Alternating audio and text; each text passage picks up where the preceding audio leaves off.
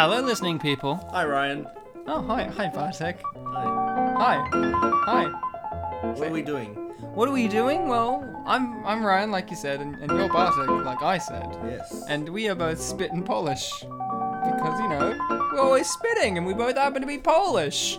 And, that's a gag that's been going for how many years now? Since late 2015. So, good answer, because if you said a specific amount of years, these people could be listening to this podcast. Where's the early 2015 stuff? Well, we didn't make it. Yeah, we started in October 2015. Yeah, and this is our show where we talk about our history of our own show. It's called Spit and Polish Presents Our Own Show.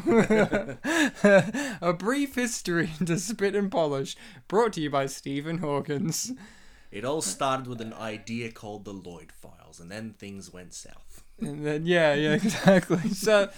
this is our show Unappreciated Masterpieces, in which we do feature-length audio commentaries for movies that seemingly don't deserve a commentary. But hey, we disagree. Seemingly don't deserve That's why we say, hey, we disagree, because these seemingly do deserve a commentary, because at the end of the day, someone had an idea.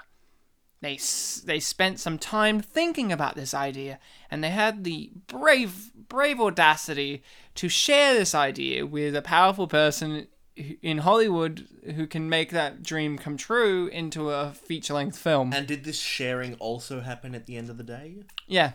So they didn't get any sleep, did they? No, of course not. They were awake the entire time. Wow. So that's dedication. We go in depth and talk about films that, need more love. They're not the films that garner the most hate, but they're not the ones that garner the most love either. There could be, what you say, middle of the road or even forgotten, but I don't know. I think we need to give these films the justice they deserve. Really shine a light on the good, because it's so easy to talk about the bad with films. I mean, it's such a easy thing to do, but we want to talk about the good. And this month, we are covering... Oh yes, it's February again. We are covering a genre of films that are very much unappreciated. And what is that, Bartek? The genre that we are covering in February 2018, following the classic February 2016 of Dog Month, and February 2017, which was Duology Month. Yeah. This year, February 2018, we are doing Video Game Movies Month. Yeah, films that are adaptations of the video games. Mm-hmm. Because they don't have the greatest track record. But why is that? Maybe we need to actually watch them and find out. We've already seen Sands of Time, but we need to look into more of them. Yeah, I mean, I'm sure there are other video game movies that we've done accidentally. I'm sure Meet Dave has a video game. Well, I mean, what was it? Baby's Day Out had a scrapped video game adaptation.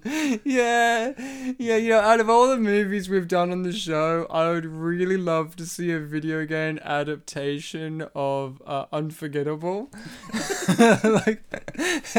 Or Sleepwalkers. Probably be a lot of QuickTime events in Unforgettable. So, Bartek, we are covering a film that is a film adaptation of a video game. What is the film we are covering? The film that we are covering for the first of 4 of this month is Doom. Oh! Now, I don't speak Polish, which is what I'm imagining you're saying that word in. I guess. You guess. But I'm going to wing it. I'm going to have a guess. So, hit me with it again. Doom. Doom. And just to be clear, it's not the Bollywood trilogy Doom. Okay, fuck, I was about to guess that. No, I'm gonna guess video game Doom. Video game Doom. Could it be Max Payne with Mark Wahlberg? Right, no, we're doing that in a couple of weeks. That's not this episode. Okay, that's not this episode? Yeah. Okay. Could it be Street Fighter Annihilation? No, we're not doing that one at all, Ryan. Okay, fuck. I don't know. What could the movie be? It's it's Doom. Dead or Alive Doom. I love that film. Dead or Doom. We get to see Dead or Doom. we get to see that sexy volleyball game with demons. That's my favorite. I've always wanted to see The Rock hit a volleyball in a bikini. That's my favorite movie. Yeah, they're onto something though, because Doom is very much a first-person shooter kind of game. But maybe they need to do like Dead or Alive and have a spin-off where they play beach volleyball. Yeah, and that game where you're on like a raft in a pool and you like hit each other's bums with your bums and then whoever falls off. I'm pretty sure that's called Doom 3. I don't know. I just made a bold statement. No, Doom 3 wasn't like... Doom 3 or Doom 3? Well, Doom 3 is the Bollywood film, but... There you go. So we're covering the 2005 film Doom. Yeah, I'm pretty sure. Yeah. I was so excited for this film. I watched it a week ahead of time. So same with me, man. It's not got nothing to do with the fact that we don't have a guest this episode because we organised a guest last week to do this movie and then they dicked us about, so now we have to do it a week later.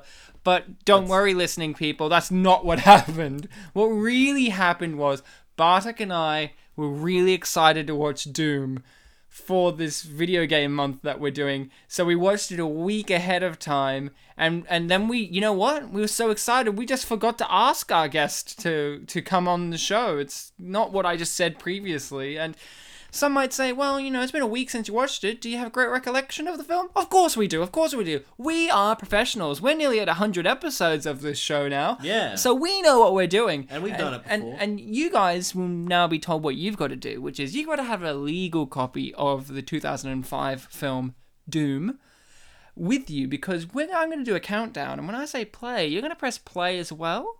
And you're going to watch this with us so you can kind of get what we're talking about. But hey, don't worry, if you don't have a copy, that's fine.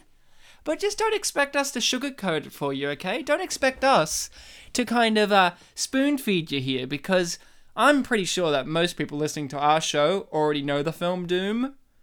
And if you don't, well, you better watch it with us. But not to be confused with the Bollywood film Doom. Which one? Any of them. Maybe we're covering the second one, you don't know. One's decent, two's amazing, and 3 has a good villain. One's decent, two's amazing, and 3 just has a good villain, but is it any good? Yeah, it's fine. The villain makes it, though.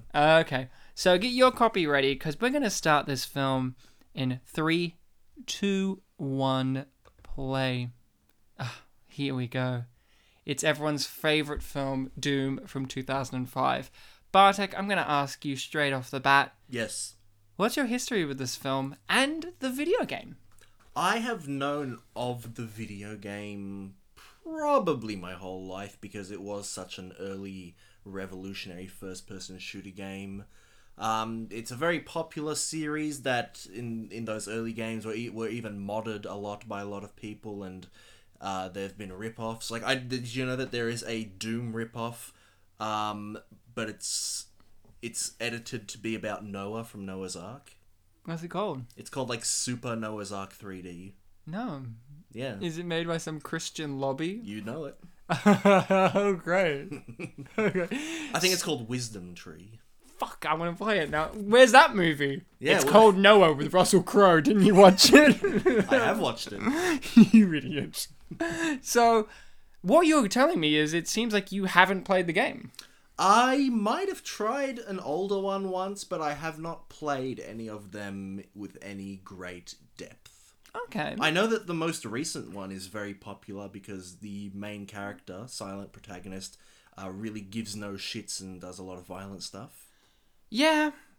Well, yeah. I guess. I mean, I remember I haven't played.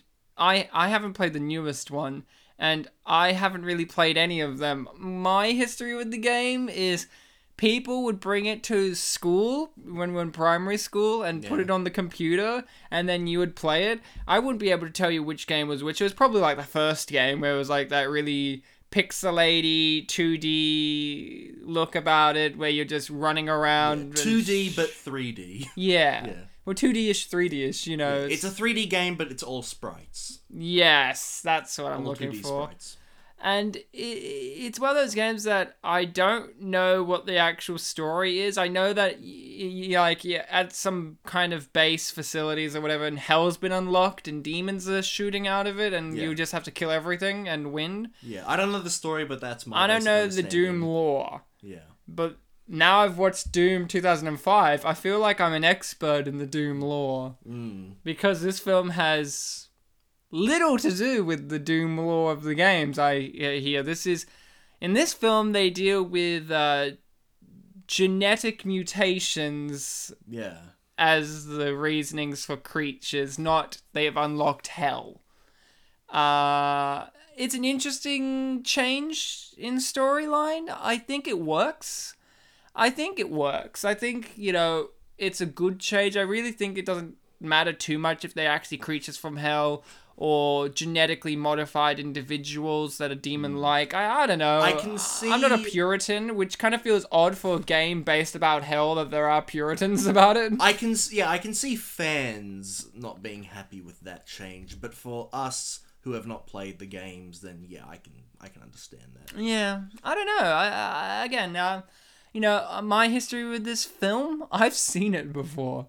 I saw it a year or two after it came out because my parents bought it on DVD because they love sci-fi, and they were like, this is a horror sci-fi on Mars.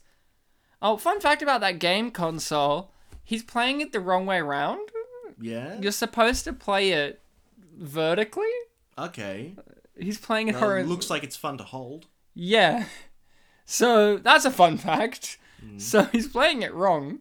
But I've seen this film before, and I remember only two things about it from when I watched it originally. One, I remembered the random nude scene where they find the naked woman who's missing her hand. Yeah. And somehow she wrote "suffer" in blood. And I remember thinking as a kid, like, I can't remember how old I would have been, like, what was it, 2000? Let's say I saw it in 2007. If it was 2007, you would have been, like, 14? Yeah, I remember thinking, yeah, she's naked, cool, whatever, but it was more like, okay, why did she write "suffer"? And that's all I've been asking myself for those, like, years. And everyone else is like, bro, didn't you see the tits? What are you talking about "suffer" for? You barely see the tits. You see more the ass.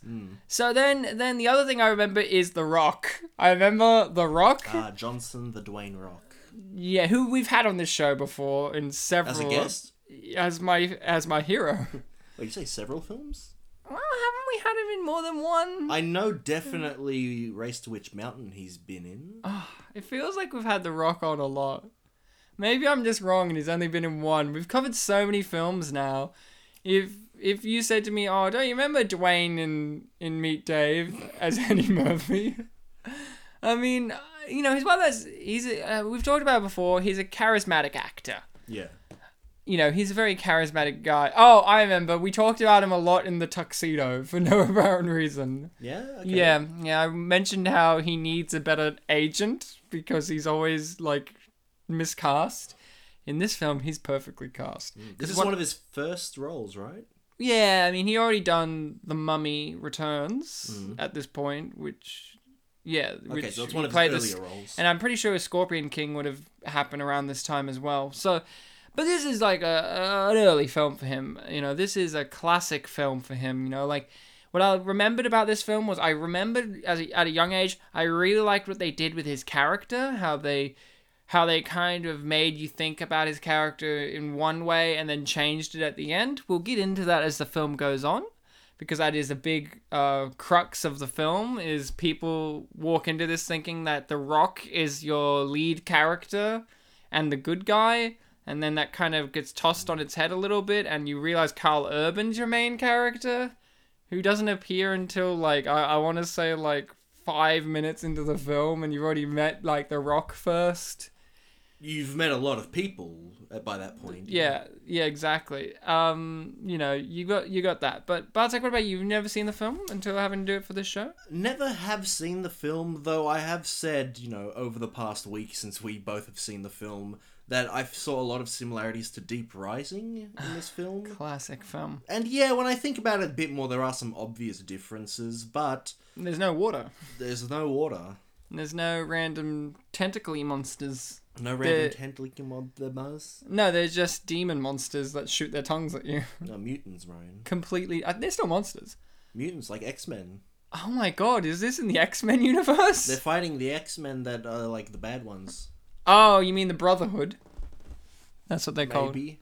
That's what they're called. I didn't really think that there was an organization of bad ones. I just Have you never watched the X-Men? I've seen 2, 3, and First Class. Oh, so you never watched 2, 3, and First Class then, by the sounds of it, because the Brotherhood prominently feature in 2 and 3, at least. Okay. And the Foundations happen in Look, I saw them very far apart.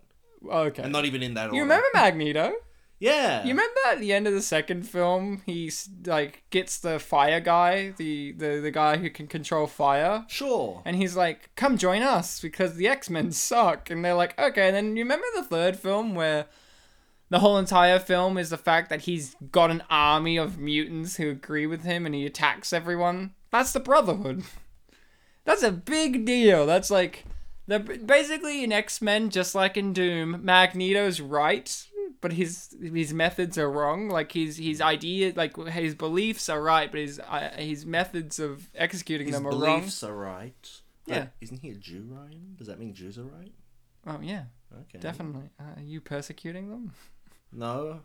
You know this film. My background was also in the Nazi camps. Yeah, Wolverine was apparently in some of the X-Men lore. Oh wait, I've also seen the one where Wolverine goes to Japan. Yeah. I mean, Magneto appears at the very end credits of that one. Yeah. I love in some of the Wolverine and Magneto lore, Wolverine saved Magneto from the camp, and that's why Magneto's kind of cool with him a lot of the time. Also, apparently, Logan and Captain America are best friends. Apparently. Okay, yeah. They've met each other during the Second World War because they're best friends. So when he gets unfrozen, he's like, "Oh, my best friend's back," and he has a heart. Logan, not Captain America. He always had a heart. But does this film feature any actors? Heart? Yes, it does. Fuck. I was gonna say, does this film feature any actors that appear in superhero movies? Not really. Is Gone Girl a superhero movie? Yes. Rosamund Pike is in Gone Girl, and she's the superhero in it. That film does have Ben Affleck, who does play Batman, and Daredevil. So there you go. The answer is yes. Did he also play Green Lantern? No, that's Ryan Reynolds. That's Ryan Reynolds. Who plays Deadpool as well. Yes. I remember there was one who did a bad one, then did a good one. I love that there are certain actors. Well, you forget. He did 2 bad ones. He was in Green Lantern, and then he was in X-Men Origins? Wolverine Origins as Deadpool, sorry, and then he did Deadpool.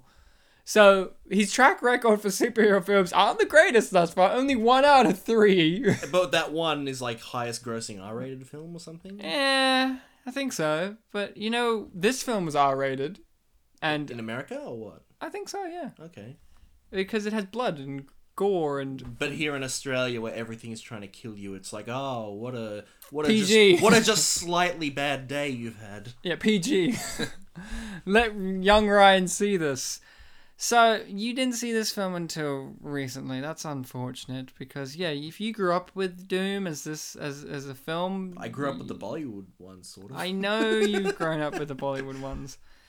You would have been forever changed, Bartek, because I remember watching this and I remembered 2 things strongly, and those 2 things have carried on in my entire life. Yep. So what were they? Suffer and The Rock. And The Rock. And everything about The Rock. I remember specifically one line of The Rock, which is my favorite line in the film. I'm just going to say it. The Rock gets a tentacle grabbed around his foot or hand, and he gets dragged off, and he goes, but I'm not supposed to die! And that's probably my favorite line, because The Rock says it with such Americana bravado masculinity. It kind of reminded me of Duke Nukem, which... Did you ever play the Duke Nukem games? A little, yeah. That's the thing about Doom. They're kind of like Duke Nukem, but without the... Duke Nukem's a bit more of a parody. Yeah, Duke Nukem, but without the comedy. Like, you have these big male guys with guns shooting things and saving chicks and all of that. And this film, look, I think this is the closest we're going to get to a Duke Nukem game being a film, other than, like, the Escape from New York movies. And they're just Metal Gear Solid. They should at least have a movie like this and cast John St. John in it, just so you can be a bit silly. You know what I love about video games? I love how, no matter how self-serious a video game is, they're still stupid. They still talk about pressing the triangle button. Yeah, or like they have silly things in them. Like in the Doom games, you have these creatures with the weirdest designs. Okay, like here we have Pinky introduced, and his monster that he turns into at the end is an iconic monster from the games. But it's kind of like they have demons from hell, but why does he have robot legs? Well, you just missed the shot where his... No, I mean like in the game. Like in this... Again, remember, this is different to the game where they're humans first to get transformed into demon monsters. In the game, they're just demons from hell. And it's like, why is that? Because it's a cool design, man. You have goofy shit. Or like, I love, what is it, the Metal Gear Solid games. I think there's one particular game where... I can answer this for you. There's a villain, I think it's like the third game, or no, one of the games that's on PlayStation 3, where the villain gets destroyed because they can't handle how good the PlayStation 3 console is in comparison to the PlayStation 1 console. That's Psycho Mantis in Metal Gear Solid 4. Yeah. He's like, oh no, I've been defeated by the fact that this is a PlayStation 1. Yeah, he can't read memory cards because there's a hard disk drive, and I think he can't vibrate the controller. Yeah, no, he can. He can vibrate the controller if it's a specific kind of controller. Exactly, and it's like shit like that about that, and that's what I kind of miss about... There's a part in the game also, you played the original Metal Gear Solid. Yeah. Do you remember the part where you have to switch discs? It's after Sniper Wolf. When you... Sniper Wolf. Slight spoiler about Metal Gear Solid 4. There is a part where you go back to Shadow Moses Island. It's like really nostalgic. Yeah. When you get up to that specific part of the game, Otacon's like, alright, time to change disc. And he's like, oh, wait a second, it's a Blu-ray disc. Isn't technology amazing? Brilliant. See, that's the thing, I think, video game movies, ones that are actually based on video games, because there are those movies that are video game-esque, like Scott Pilgrim, where that has video game aesthetics, or Wreck-It Ralph, but ones that are actually based on actual video games. I think a thing that gets missed in the translation is the inherent cheesiness of the films, where you have a film like, you have certain films that get a lot of flack because they take it too seriously and they kind of miss the translation of things. And I felt like Doom had the cheesiness down, but not all the way through. Like it was very nicely done. Like the acting has some cheesy actors in it, such as the really slimy guy, the blonde-haired slimy guy, who is in Game of Thrones as the king of the White Walkers. That's a fun fact. He's cheesy through and through, and then you have like other characters that are cheesy, like the guy that hits on Rosamund Pike so bluntly that they actually form a romantic relationship by him just saying, I've got something big for you, and it's his cock, obviously. And like, there's no subtlety to his character, but through sheer brunt force of cheese fest with him, he actually becomes a character you care about when he gets in danger. And The Rock goes in and out of cheesiness, but he usually has a seriousness about him. And there's stuff like cheesy fights in this, like mixture of cheesy and awesome. Like one of my favorite fight sequences in this entire film is, I think the guy's name is Destroyer. The soldier's name is something like Destroyer. And he gets like slapped by this big monster into the solitary confinement chamber with the electrified walls. And he has this epic fight sequence with this monster. And one of his fight moves is to grab the old desktop computer, grab it by the cord, and swing it over his head and smash it over the monster's head. Stuff like that. That feels like that would be in a video game. That would be one of those, like, here's a quick time moment. of him throwing a computer at a monster's fucking head. Yeah, I'm pretty sure I've seen that in Spider-Man and Revengeance. Yeah. Ah, Spider-Man Revengeance, my Spider-Man favorite Revengeance. Metal Gear Spider-Man.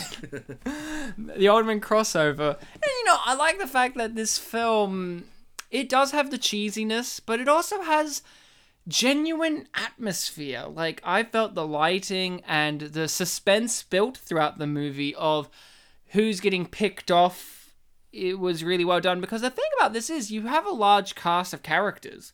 And with a movie like this, like, you have your classics like Aliens and Predator, and more recently you have movies like King Kong or something where you have characters and you go, okay, these ones are here just to die, right? Yeah. The thing I like about Doom is it takes its time.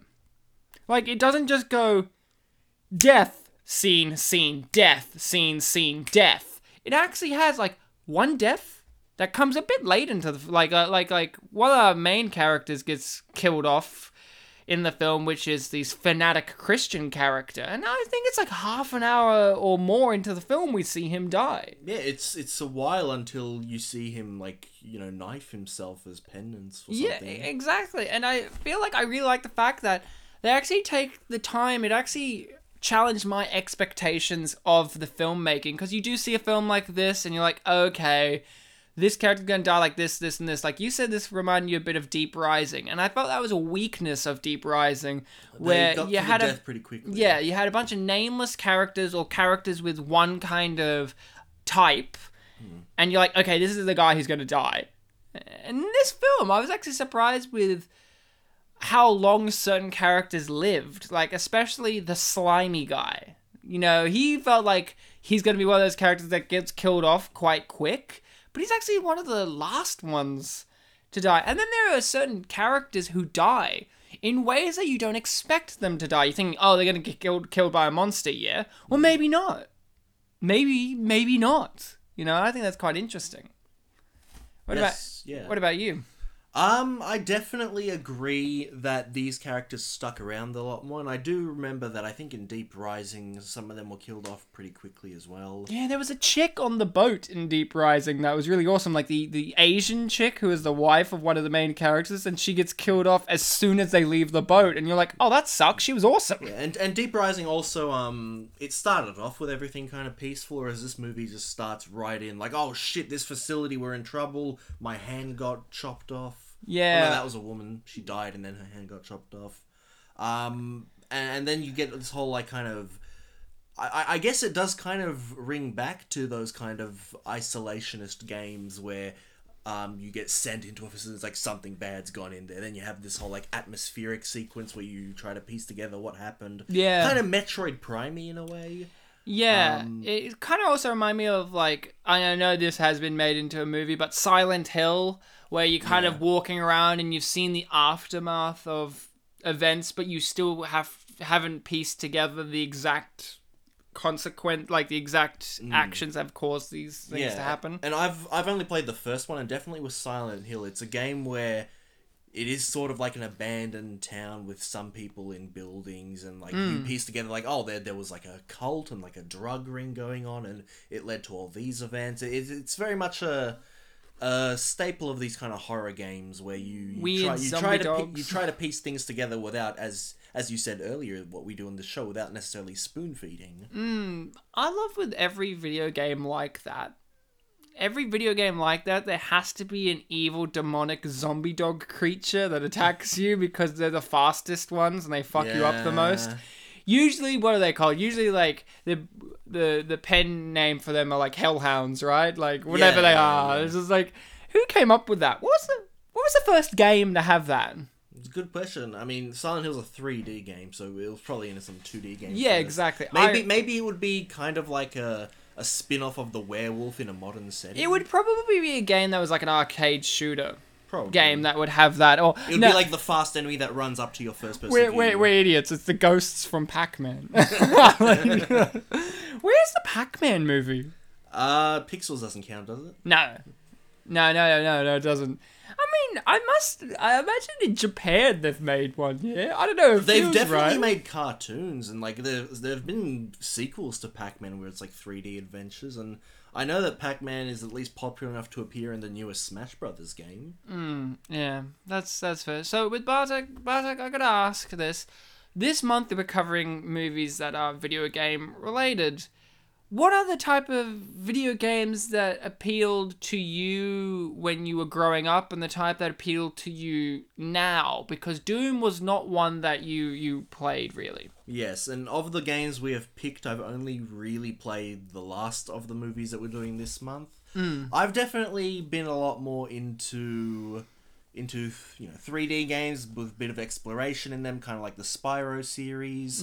Other things that Insomniac Games have made, like Ratchet and Clank. But I've also played a lot of games, I guess that originated in Japan. Yeah. So a lot of series like that, like RPGs, Final Fantasy. Shitloads of RPGs. Loads. JRPGs? A lot of JRPGs, yeah. When I actually looked at a list of Western RPGs the other year, I realised, the only one I've really played is South Park Stick of Truth, and that only came out a few years ago. Yeah. I tried playing Fable, I think sometime last year, and wasn't really into it. Oh man, I love Fable. I've played all the Fable games. I think my weakness with Fable is it's that thing that I have a weakness. I'm a big fan of those games that give you the illusion of morality and how it will affect you in the long run. Like I love God games like Black and White, where you literally play as God. But the problem with those type of games is there is no actual freedom of choice. There is very limited. Like it's an illusion. Like with Fable, I'm always like, why can't I kill my dog? Or why can't I marry my son? You know, like these are the things that I get annoyed about. The developer's like, right, you fucking asshole. We can let you be evil, not. Or like, why can't I why can't I sacrifice children to the dark altar? You know, stuff like that. Yeah, speaking of immorality, GTA is also another one. You're a big fan of GTA. A lot of Rockstar games. You know, I grew up with GTA 2. Same. But I played it the exact way I played a lot of games like that, where I never played it to 100% completion. In fact, I never played the stories. I'm pretty sure I always just... Well, it's an arcade game where you get points. where I just gained weapons and pissed off the police and all of that. And I remembered my main thing with any GTA game, including the recent one, GTA 5. Yes. That's the only one I've ever played in terms of actually play it as a game with a story and complete it. Yep. My main goal is to see how I can be in favor with every gang so I can travel anywhere without being attacked. Yeah. That's my personal goal in every GTA game that allows me to do that. Which, from memory, I don't know about the first GTA, but GTA 2 did. Yeah. I remember when I played GTA 3, it was a lot of fun. I loved it, but throughout, as you continue the story, more and more gangs hate you, and I actually worked it out. Only 2 gangs are cool with you by the end of the game if you 100% it. Nice. And it's like the Yakuza in the Middle Island, and like the black gang in the last island who don't do much. Fair enough. I mean, when I grew up, there were lots of games that I liked that were varying styles of games. Like, I'm a big Crash Bandicoot fan, as a lot of people our age tend to be. My favorite was Crash Bandicoot 3. A lot of people love Crash Bandicoot 2, which is completely fair. Absolutely. I have the unpopular opinion of I prefer Crash Bash over Crash Team Racing. Yeah, okay. That's just mainly because I'm not into car games, racing games. Me neither, but I Crash Team Racing is my exception for that. I grew up with those kind of weird games like, like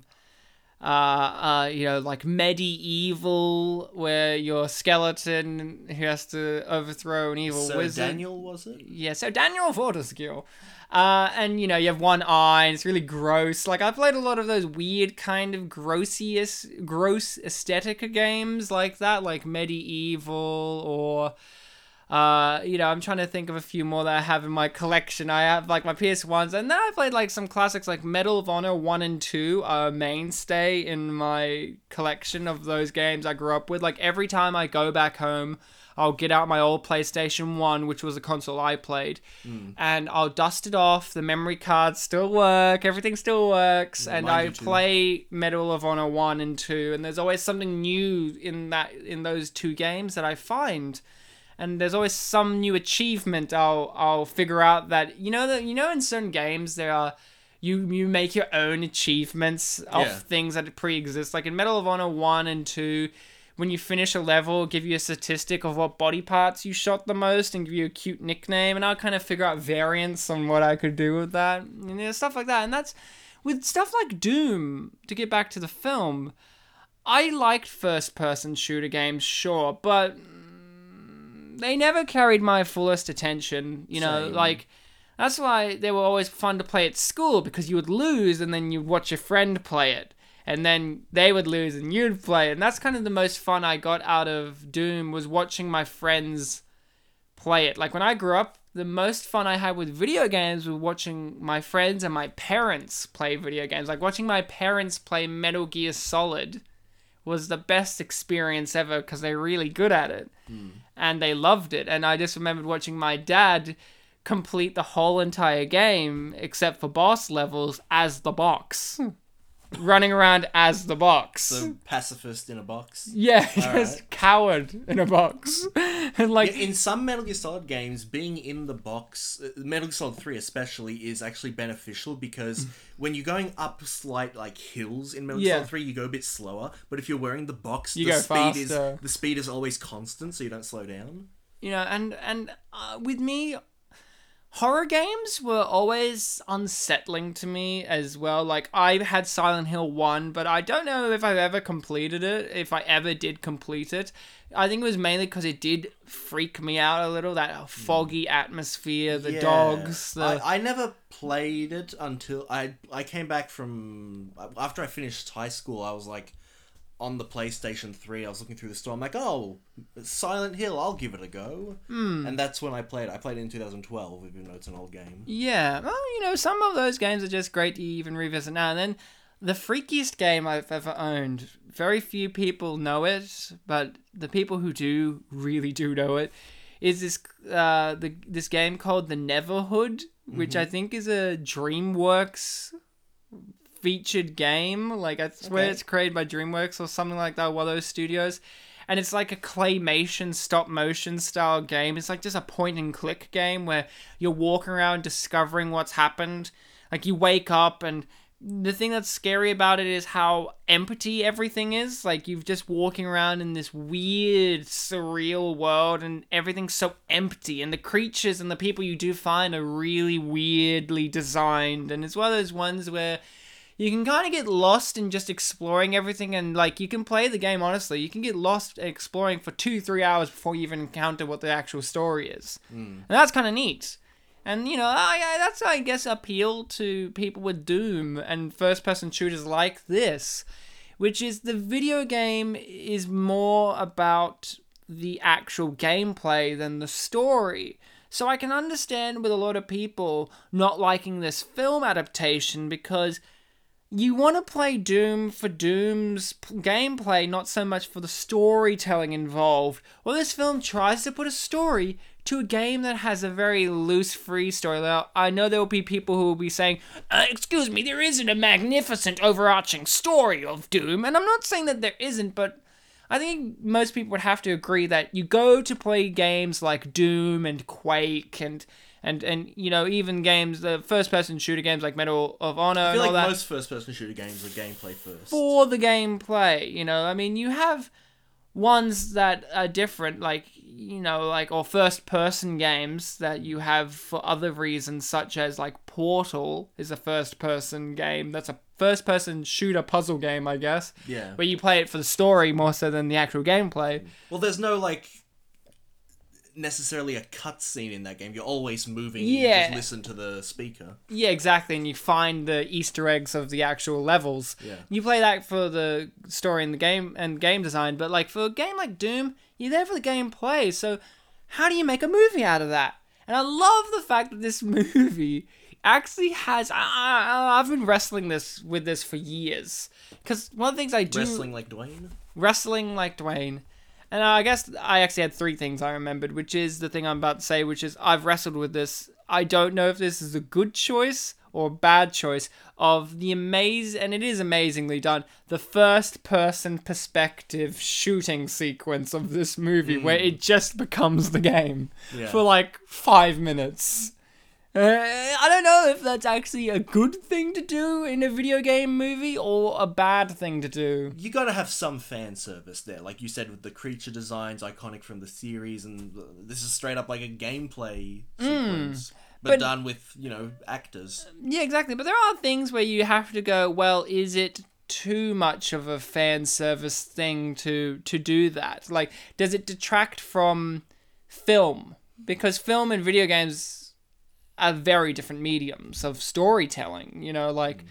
Lots of great stories told in video games wouldn't work as, or not say wouldn't, but don't work as well as film stories without having to change them in certain ways. Like, it would be very hard to watch a film version of Portal because the fun of it is you discovering slowly and surely. They'll probably add a bunch of characters and...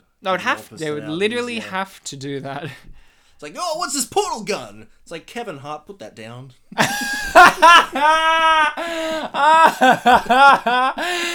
Kevin Hart is your main character, and then as Gladys, you'd have Amy Schumer. Sarah Silverman.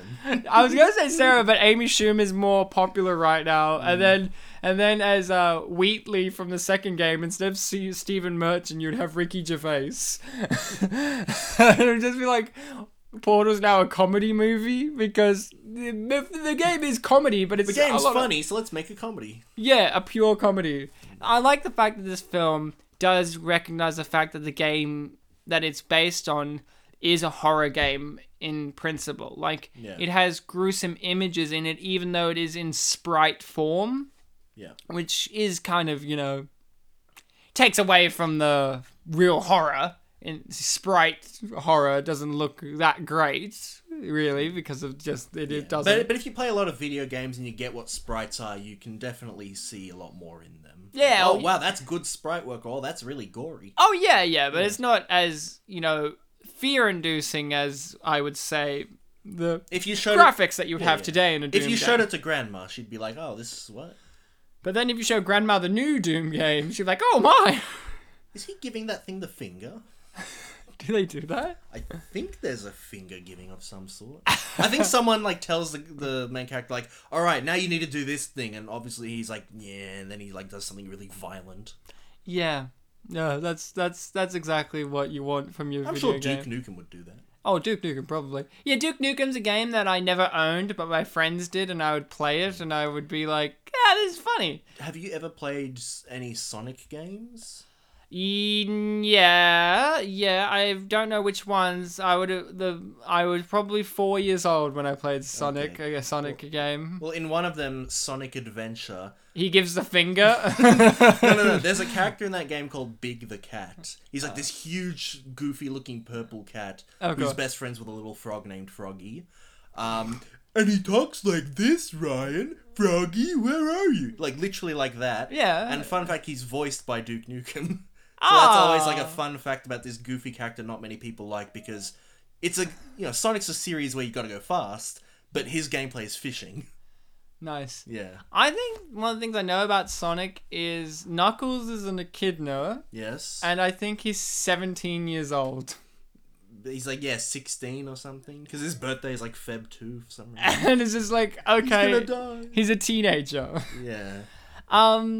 And one of the other things I want to mention is gameplay, still to this day. I'm really into games, computer games that are Age of Empires, Command and Conquer. Real-time strategy? Real-time strategy. Those are my games. If you asked 5-year-old Ryan what his favorite game was, he would say Red Alert. Mm-hmm. Without a doubt. Command and Conquer, Red Alert, or Age of Empires.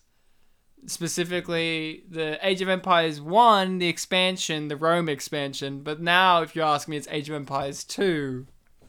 Yeah, I remember I used to toy around with my stepbrother's PlayStation Command and Conquer games. Not much, but enter cheat codes and throw nukes places, and that was fun.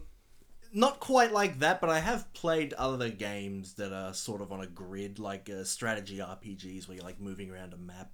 Fighting. They often, I find them pretty hard, but they feel good to get through. I just, what I love about the idea of video game movies is the art involved. It's an art form of it's an art in itself that unfortunately hasn't been that successful, of trying to make another art form into your style of art form. You know, I don't believe in the idea that anything's unfilmable. I don't buy into that. I know that there are certain things that have more challenges to them. Well, you've pitched Portal. Yeah, we've pitched it. Now, like, there are certain things that, sure, you could go, maybe that shouldn't have been a movie. Maybe that should have been a TV show or a miniseries. Like, I've always believed that the book Catch-22 would make a great miniseries, more so than just a movie. But with video games, I don't see why we can't. I think it's that thing of, what do people want from their video game movie? Like what do they actually want from a film adaptation of the game? Because here's the thing, with every adaptation, you have to change it up a little bit to make it... You're not going to have the interactive factor. Yeah, you got to have, with anything from a book to a remake, you have to have a certain difference that has to show you that the filmmaker has their own imprint, their own mark on it, because everyone has a different interpretation of a book, of a film, of a video game. Like, you could walk away from saying Metal Gear Solid 2 is a great game with an interesting story and a compelling character, while someone like myself, if you gave that video game to me to make into a film, I would never make Raiden the main character and just keep Snake. And I think there is something to be said for the fact that, and our friend Jono, who's been on the show once, and myself, we saw the Ace Attorney movie in cinemas, which is a movie based off of a, for all intents and purposes, visual novel game. Yeah. Which is pretty much all story with interaction segments. So one of the best video game movies we've seen is pretty much an adaptation of the game as is, because it is mostly story. Yeah, it's mostly story. But then, it's a bigger challenge for games that are more like gameplay oriented, where you have bigger game overs than just like, oh, you 5 strikes, you're out. It's like there are some games that I don't understand why people want film versions of them. Like, that one I understand. Like, that one's also got a specific style about it that would be interesting to see in a film, because it is so over the top with their hair and their suits. Yeah, very Japanese style, and like one of the main gameplay things is when you're in the court case sequences presenting evidence, and there's like the loud "take that" objection stuff. And like there is this characters kind of react in the game, like wind like knocks them out when you present evidence that really gets to them. Yeah. And in the movie they got like holograms, and they actually throw the holograms at people, and it's like, oh, so that's what take that's like. You know, there's some things like in Doom, I understand why you want a film adaptation of this, because there's something inherent, primal, and still it might be weird to say it, but there's something about the sci-fi horror isolationist genre that still feels like there's more to tap into, even though you have Predator and Aliens and all that kind of stuff. Those movies are sure, but you want to explore more of that for some reason. There's something primal, but I don't understand why people want a film adaptation of LA Noire when we literally have the entire genre of film noir that exists. Yeah. Like, it was great as a video game because you don't get many film noir video games that are actually good. But why do you want a film version of that game? Well, right. When literally the film LA Confidential exists. Have you heard of this, Ryan? So there's... No, I haven't. Okay. Moving on. No, so there's the video game series Street Fighter. And they made that movie about it. They made a couple of movies, didn't they? Yeah. But that first one they made with Van Damme or whatever it was. Yeah. They made that movie, and then they made a video game adaptation of that movie. Yeah. So it was Street Fighter, the movie, the game. Yeah. That happens. Yeah. Okay, I get it. We need more cases like that, I think. Street Fighter, we are not going to cover that film during this month, because Street Fighter is the one... We're not covering any fighting game films, are we? Oh, how dare you... How dare you say that? I don't want to say which film it is, but there's a certain film with Mark Wahlberg. No, I'm kidding. But, Street Fighter is that one game that everyone I've talked to has said that the film adaptation of Street Fighter, I'm pretty sure. No. Sorry. Mortal Kombat. Yeah, Mortal Kombat. Everyone says the Mortal Kombat movie is the greatest video game movie there is, and I've heard I've that. watched it, and I've played Mortal Kombat, and I'm like, I guess, but it's a terrible film.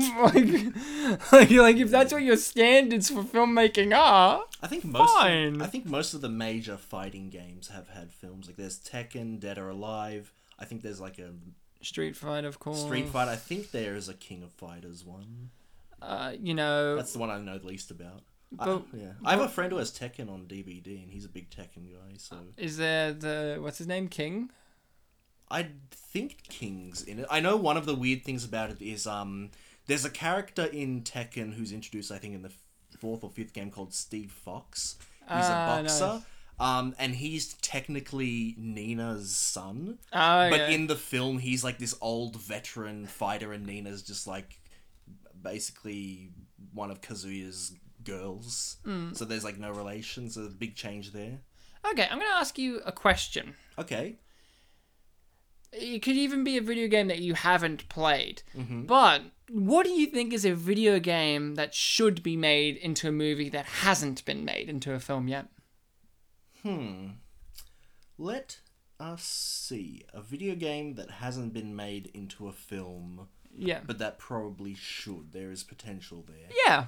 For the longest time, I have thought Metal Gear Solid, but there is so much to those games. They almost have arcs in them that... Yeah. Yeah, I don't really know that a movie would work. Maybe a mini-series, but, An anime?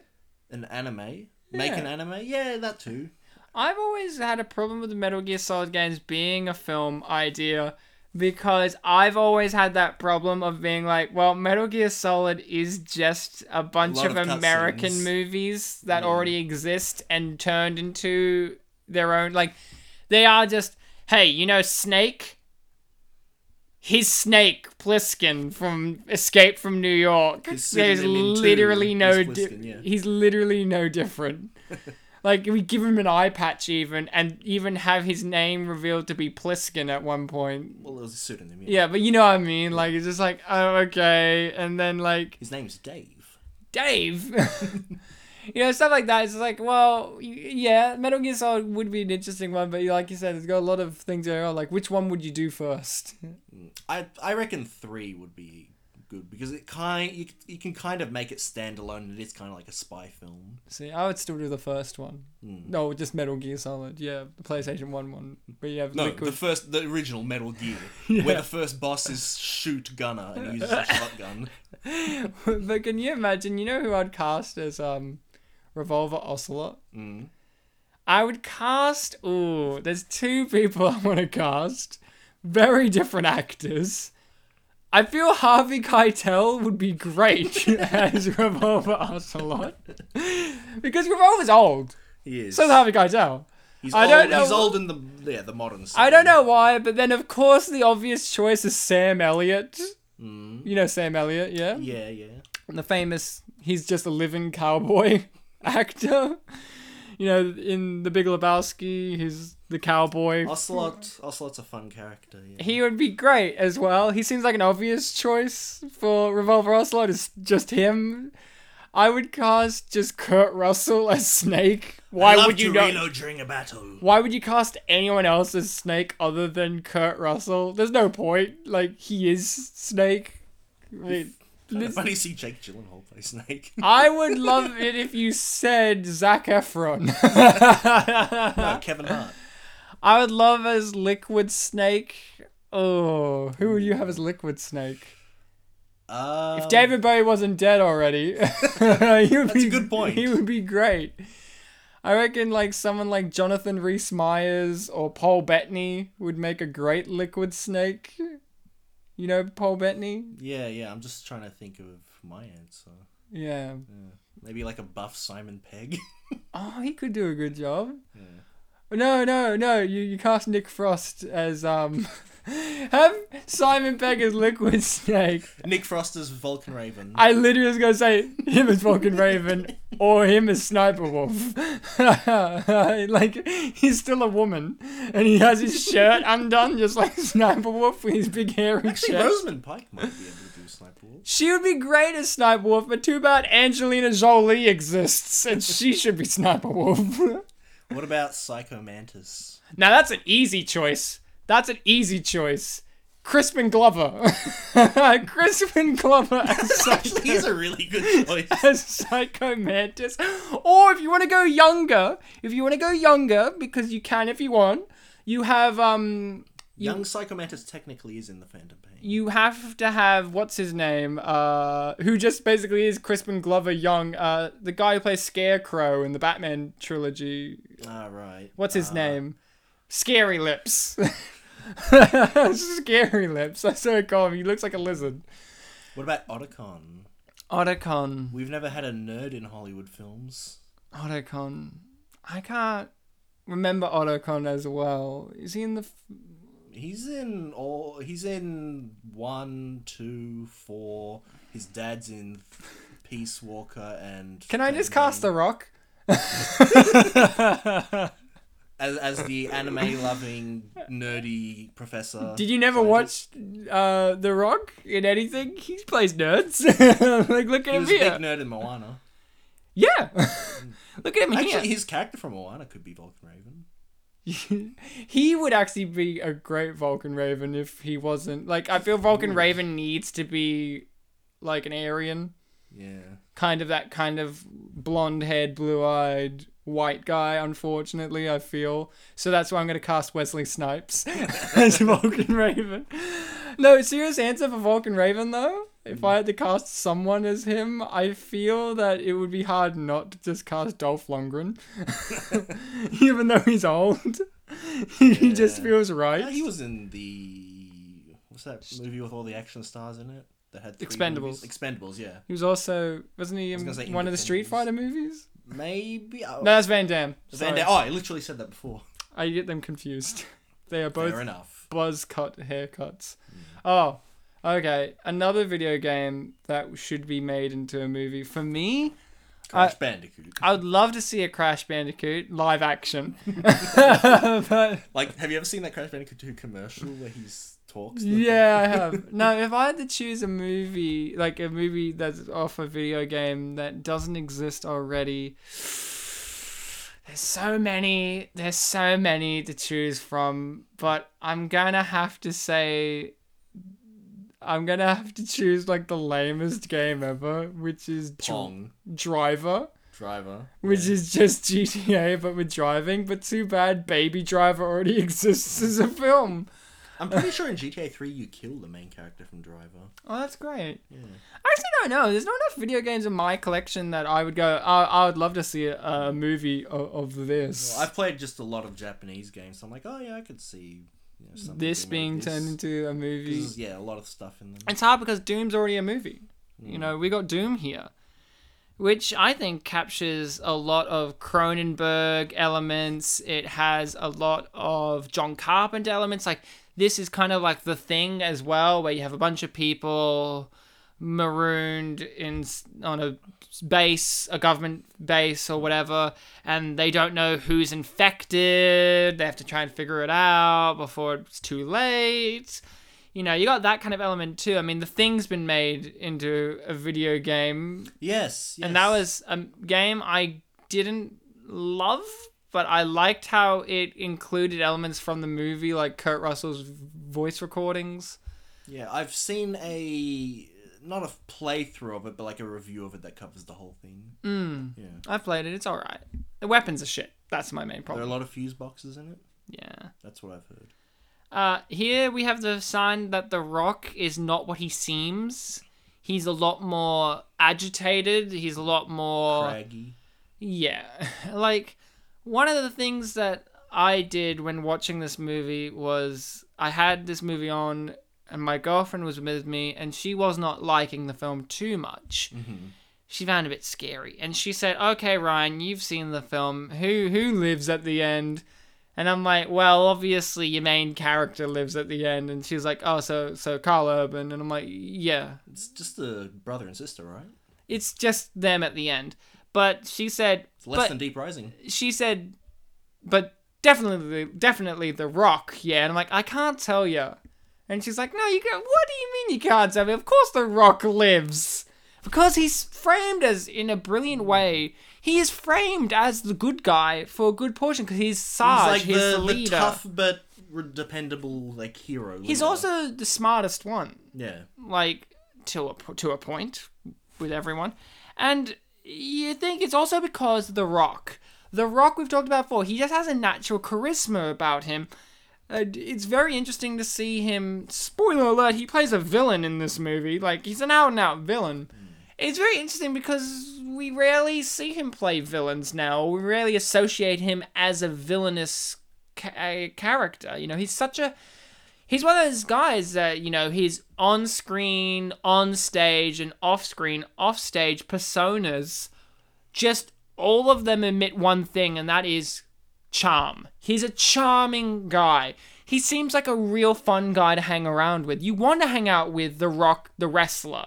You want to hang out with The Rock, the family man. You want to hang out with The Rock, the Fast and Furious star. You want to hang out with all versions of The Rock because he seems fun no matter what. You know, there's something about him. He's handsome. He's got that wicked smile. He seems like he just has endless amounts of talent. I want to rub his head. You do want to rub his head, but you know that he could crush you, but you know he won't. You know he won't. He'll sing to you. Yeah, and he's not even that good of a singer, but I thought he was fine. you believe him because he believes in himself, and you're like, I believe him. He even made a joke about his singing at the Oscars. Yeah. He was like, oh, Rocky, you are fine. Wouldn't it be great if they remade the Rocky movies with The Rock? Would he play Clubber Lang? Or No, he plays Rocky. Rocky. And Sylvester Stallone plays Clubber Lang. No, woman! And he sounds like, yeah, woman. Now, I play the football. talking about that, you know, Carl Urban was in the remake of Judge Dredd as Dredd. So that's a connection to Sylvester Stallone in this movie. Just so that it didn't feel like I just made a random Rocky reference for no apparent reason. It's all connected. It's all connected, Bartek. Who is your favourite character in this film, Bartek? In this film right In here, Dune, 2005. I mean, is there anyone I can say but The Rock? Well, there's Carl Urban, not Keith Urban. There's Rosamund Pike. There's Black Guy number 1, Black Guy number 2. Actually, Black Guy number 1 was pretty good. There's Asian guy called Mac, because his name's too hard to pronounce. Takahiro something. There's Pinky, who's the guy from Lock, Stock, and Two Smoking Barrels, who loves knives. There's Sleazy guy, who has long blonde hair. There's New guy. There's New Meat. Yes, that's right, him. He's your favorite. He gets killed pretty quickly. No, he doesn't. Well, I mean, not quickly, but very sadly. Suddenly. Suddenly. Yeah, because he's actually one of the last to die. Yeah, and it's not even mutant related. Yeah, we'll talk about that. It's Rocky related. No, you are right. I did quite like Black Guy number 1. The sleaze, the one who's hitting on Rosamund Pike. Yeah, I liked him too. He you know what I loved? He was just openly two-dimensional. And sometimes you need... Some of the best characters ever are the ones that own up to the fact that they have no nuance or layers to them. It's like, you know, Captain Flashheart in Blackadder is one of the best characters because he is just so surface level. Or Captain Hammer in Dr. Horrible Sing-Along Blog, or like, you know, The Rock in anything he's in. I'm just hoping that this video game movie month we get a lot of cheese. I hope so, because this movie had cheese in it, but you know what it had? Heart. Literal hearts in jars. Yeah, don't know how good cheese is for your heart, but I'll take them both. It's not good, I think. Dairy? What's dairy good for? Like your bones? War. The dairy war. The lactose war. The grocery store wars. I love... That's a storyline in the film Food Fight. The grocery store war. Oh, well, Store Wars was internet animations, like Star Wars, but with grocery products. Oh, my favorite. Yeah. Who was Luke? Cuke, as in like a cucumber. Oh, so it's kind of like Chew broccoli. it was like a Star Wars version of what was that stupid film that Seth Rogen and the gang did about food? Oh, Sausage Party? Sausage Party. It's like that, right? But with Star Wars. It wasn't like, we didn't have a lot of swearing in it and stuff, but Well, yeah, no, it's like Star Wars. It was pretty much just like, it's New Hope, but with just New Hope? grocery. I think it was just New Hope. I was gonna ask what Palpatine was. Yeah, that's a good point. Was he old mayonnaise? I don't think he was in it, no. Oh man, what was Darth? I think he was a potato, like Darth Tater or something. That's great. But what about my homeboy C-3PO? C-3PO. Oh god, I can't remember. You know what I hate? I hate those people who don't call him C-3PO. Well, they just call him 3PO. Yeah. Well, they did in the films, didn't they? Yeah, but I hate them. I say C-3PO. Or the ones who pronounce it differently, like they like. C-3PO? Yeah, Or I've had really? those people. Okay. I'm like, I fucking hate you. It's like, what? What's wrong? Do you not want to call? Okay, I'll call him R2D2. I mean, what do you want? R2D2. Yeah, that's R2D2, people. He'll get angry. He'll say, beep, beep, beep. Do you guys like movies that are set in dark alleyways where they shine the torch, but when they need it most, they don't shine their torch? Do you like, Doom's for you. Do you like video games where the torch only lights the round ring, not the whole room? Yeah, Yeah. I love those. Don't you love those? Those are my favorites. Bartek, did this film do the important task of getting you interested in wanting to play the game? I wouldn't mind trying it more than before seeing the film. That's my English. Because that's also a part of video game movies too, is they are an ad for the original game on a level. Let's be honest. Yeah, They have to act as if the games are still being sold in retail, of course. Which most of them are. Most video game movies Definitely are in the those. modern day where you can play old, like I said with Silent Hill, they're available on PSN classics. Yeah. I mean, I'm sure they're still making Silent Hill games. Pretty sure. Well, it's by Konami. Yeah. Konami's kind of gone down the shitter. Yeah, They but make pachinko machines. yeah, now. but if you still you can play advertise Silent it- Hill pachinko. Yeah, but you know what I mean. Like, you can still be like, oh, well, I'm going to draw them people in. I mean, let's not forget Angry Birds got made into a fucking film. Mm-hmm. I'm not covering that. We're not covering that either, by the way. I don't know why. Minecraft got a Telltale game. Well, that's okay then. Yeah. Can you imagine? Here's the one that most people want into a game, and I don't know why, which is Borderlands.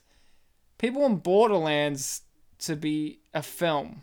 They want that game to be a film, and I'm like, just watch Mad Max, man. Like Okay. I haven't played Borderlands. that, or I understand why people want the Fallout games to be films. They're very Well, those games, they kind of they're very customizable, right? Yeah. Like your main character is a silent hero. yeah, I think so. I've only played a bit of one of them. To be honest, I haven't played anything. By I that played a company. bit of the fourth one where one of my friends who owned it couldn't stop getting killed by a beaver that explodes when it attacks you because it's strapped with dynamite. Yummy.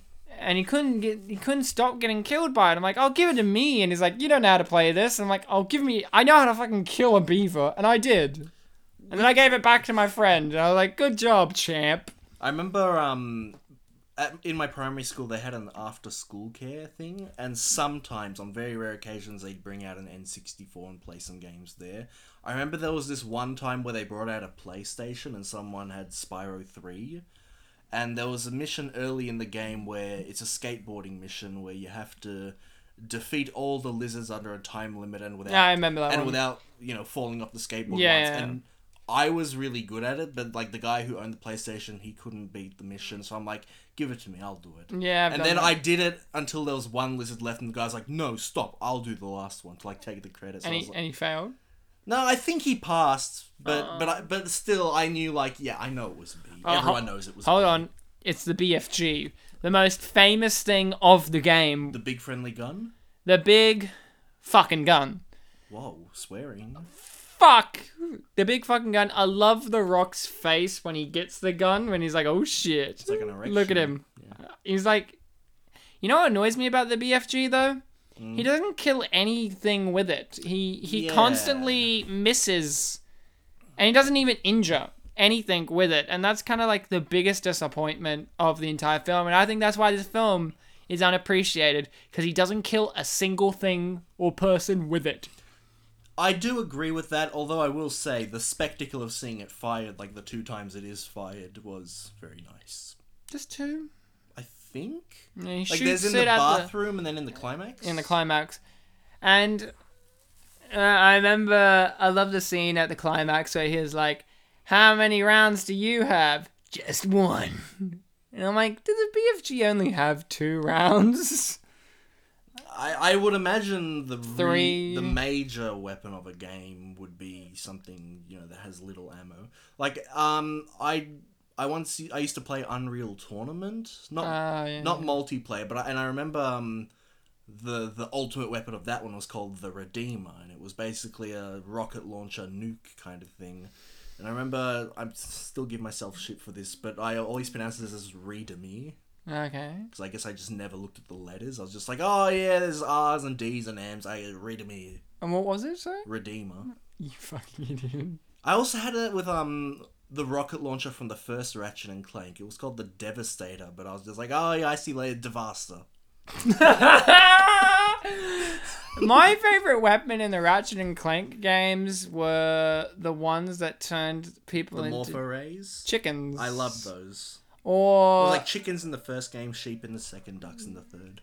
and then you know what my favorite thing about the Ratchet and Clank games are? The pointlessness of upgrading your guns to gold. Like, there's no reason. Like, why is it gold? There's more power, but I know, but you know what I mean. Now, talking about awesomeness, here's this fight They scene. should make a Ratchet and Clank movie. They did, didn't they? With they my homeboy, Paul Giamatti. Yeah, instead of Fun. not Michael Clark Duncan, Kevin Michael Richardson. You know, a fun fact about that Ow. film? Yeah. It was in cinemas, and they were going to have it here in Australia, but it tested so poorly overseas that they pulled it out of cinemas before it could even be shown in Australia. Wow. We had the posters for it in the cinemas, and then it never happened. Absolute boner killer. But you know what isn't? This fight sequence. Look, he throws it at his fucking head. But do you think he's done with it? No! Look, he's gonna swing it. Now remember, this is in the future, so at some point in the future, big, bulky desktops of computers are gonna become popular again. Well, on Mars, yes. No, just in the future. Okay, not Mars. No. Mars gets Apple. Max. Fucking Max. Yeah, they're fucking Apple Planet. Oh, well, it's a red planet. Yeah, exactly. And they're trying to... What are they trying to do on this planet, actually? Because archaeological studies is just one aspect of it that's only just been reopened, but are they trying to terraform it? Maybe?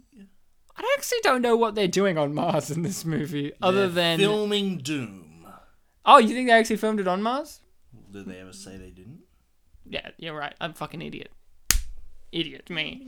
You know what my That'd favorite be thing me, about that's the this thing. is their form of transportation, the Ark, is the exact same style of transportation as Galaxy Quest, which came out first, in which you get covered in the goo and then shot through space at like incredible speeds to wherever you land, and then you vomit when you land, just like Galaxy Quest. What I'm saying is this film Galaxy Quest? And if so, why? Did Galaxy Quest have a BFG?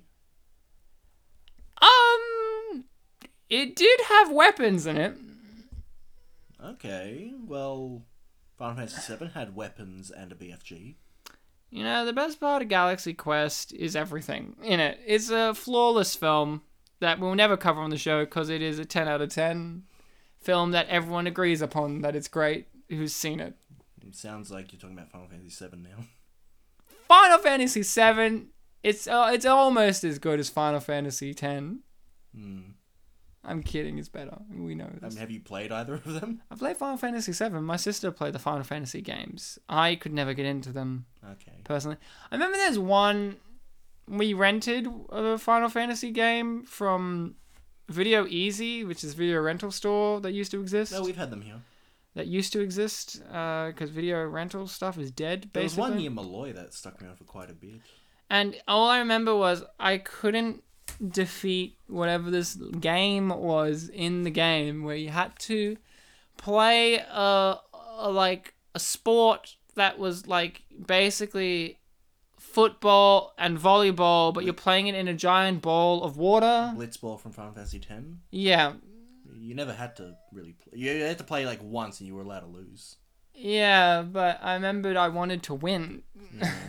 The match that they make you play is really rigged against you. You got to actually like play the optional stuff to get good at it, and yeah, it's a big complaint of the game, and it's a really big deal in like the very first like act of the game, but then they forget about it after that point.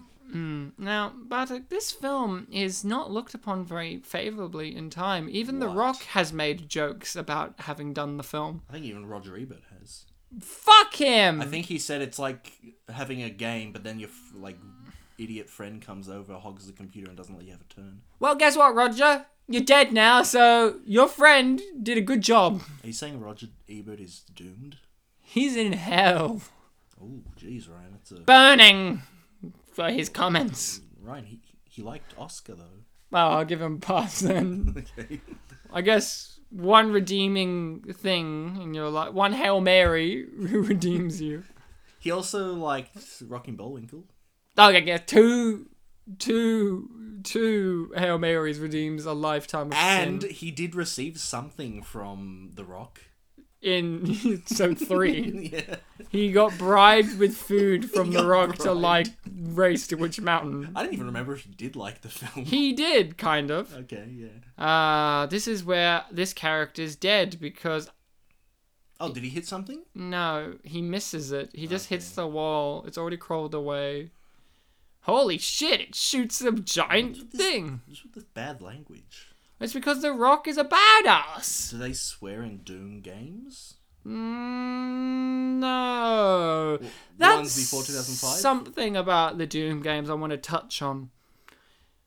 There's a controversy with each Doom game that comes out, which is the satanic, Yeah. right? Isn't it a thing? I'm very vague, but I'm pretty sure that one of the makers of the Doom games is a Christian. Probably, yeah. I'm pretty sure that the games themselves are making a statement about that kind of imagery and Satanism and all that kind of stuff, and basically saying, no, we're not down with that. I know in this movie there's a Christian character. And he's totally not down with it. Hmm.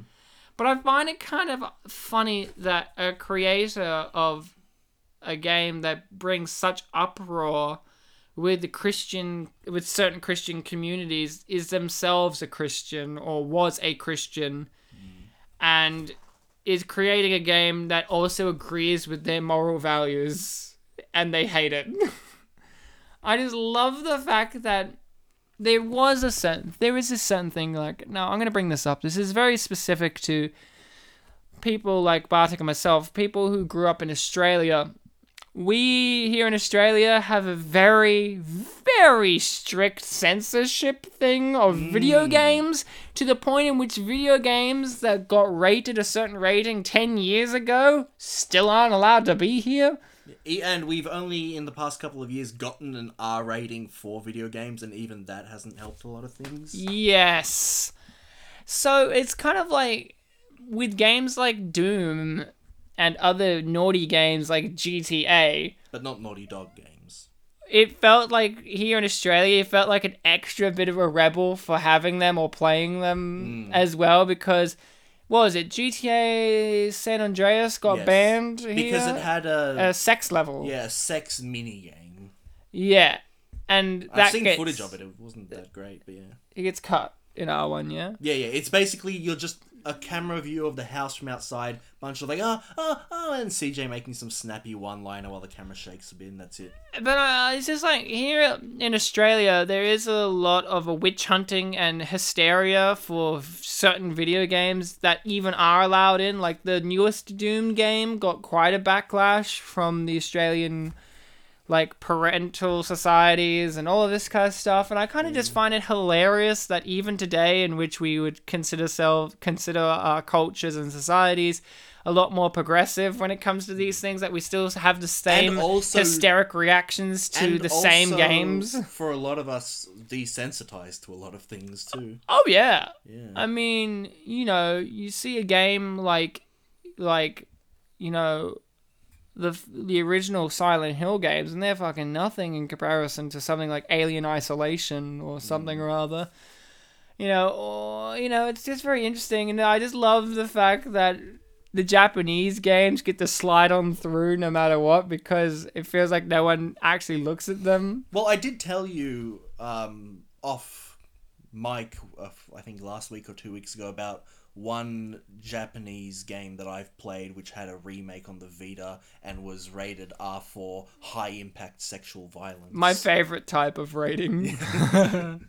High impact sexual violence. For everyone wondering, it's Atelier Totori, the Adventurer of Arland, which is about a cute little girl who goes on an adventure to look for her mother and makes stuff out using alchemy.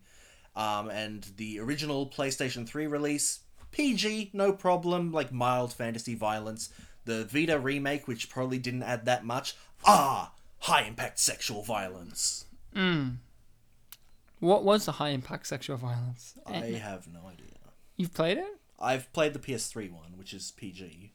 Okay, so you've got to play... Okay, I have to get a Vita and I have to play Okay, the remake. Bartek, you are going to do some homework for the show. Yes. You're going to get that game and play it and tell me the high-impact sexual violence, because I need to know, is it like a woman gets ripped apart by a guy's dick? Like, that's a literal thing I can think of. I mean, there's fan-servicey moments in the games, but there's nothing like nudity.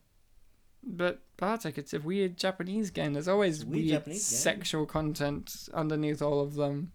Yeah, like mild sexual references, but lots of things have that. Okay, I'm going to ask you an interesting question now. Yes. What's the worst game you've ever played? Game that I hated? Yeah. Let's see. I know that I've definitely got some under my belt, but what is the worst?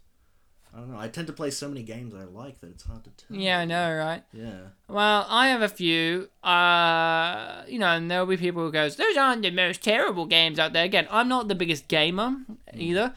I still hate. I can recognize on technical quality alone and storytelling aspects. Mix 2? Metal Gear Solid 2, I despise. I hate it. We've talked about it on the show, but mainly because it's a bait and switch game, and I hate the switch that you get for it. And the story also was a bit like meh as well. Also, it's a game that I felt was a lot shorter. Yeah. Is it actually shorter than the? Is it a short game? Because it's that one. Isn't that the one with the 45-minute cutscene? Second one? Yeah, towards the end. I feel like Metal Gear like Solid 30 2 felt like a shorter game. Like, I remember Metal Gear Solid being a long game. I've played both of them thoroughly, and they're both about as shortish. I mean, the cutscenes are long, but the gameplay itself, yeah. I can definitely see speedruns of both being pretty quick. Yeah. Still thinking of the question, though. Yeah, you think through. I also was not a fan of Age of Empires 3, just for technical aspect of Age of Empires 3 made it a 3D game, and I felt like Age of Empires should always be that kind of 2D art style that they have. I always thought that worked best for it. Not saying that you can't improve the visual look of it, but like the second game proved you could. I just always felt like once they amped it to that 3D stuff, what's the difference between it and any other game of its caliber? So that was one that always let me down. And I don't know, worst game, I haven't played too many, but I've played ones that are very disappointing. Like recently I just finished Destroy All Humans Path of the Furon, which was very disappointing, very cheap, and lackluster, and hasn't got all the cool game mechanics that the other two had. Yeah, you and I, we both like 2, right? Yeah. It's the best one. Yeah. The Rock giving an intense stare. He's saying, "What's cooking?" His catchphrase when he was a wrestler, wasn't it? Yeah, he's a chef. He's a chef. He's what's cooking. It's The Rock. Knuckle So Bartek, sandwiches. come on, you gotta choose one. Look, we've got a whole video game month. I think I have time to think. But what happens if they're listening to this episode and don't listen to the one that you actually say it in? Shame on you. Shame on you! That's what I say for them. Look, I've already said that later on in the month we're gonna watch a movie from a game that I have played. Why not wait for that one? What's the worst GTA game? The worst GTA game that I've played? I think the weakest one might be Liberty City Stories. Okay, that's fair. What about the worst Metal Gear Solid game? The worst Metal Gear Solid game? I won't count the first two because I haven't played them too thoroughly. And it's a bit of a cop-out to say Metal Gear Solid Portable Ops, which is like the technically canon, but like I won't count it. But if I were to say amongst, 1, 2, 3, 4, the 2 5s and Peace Walker, those like the main ones, I would probably say that the weakest one is, probably Metal Gear Solid 2. It is not Metal Gear Rising Revengeance or whatever it was.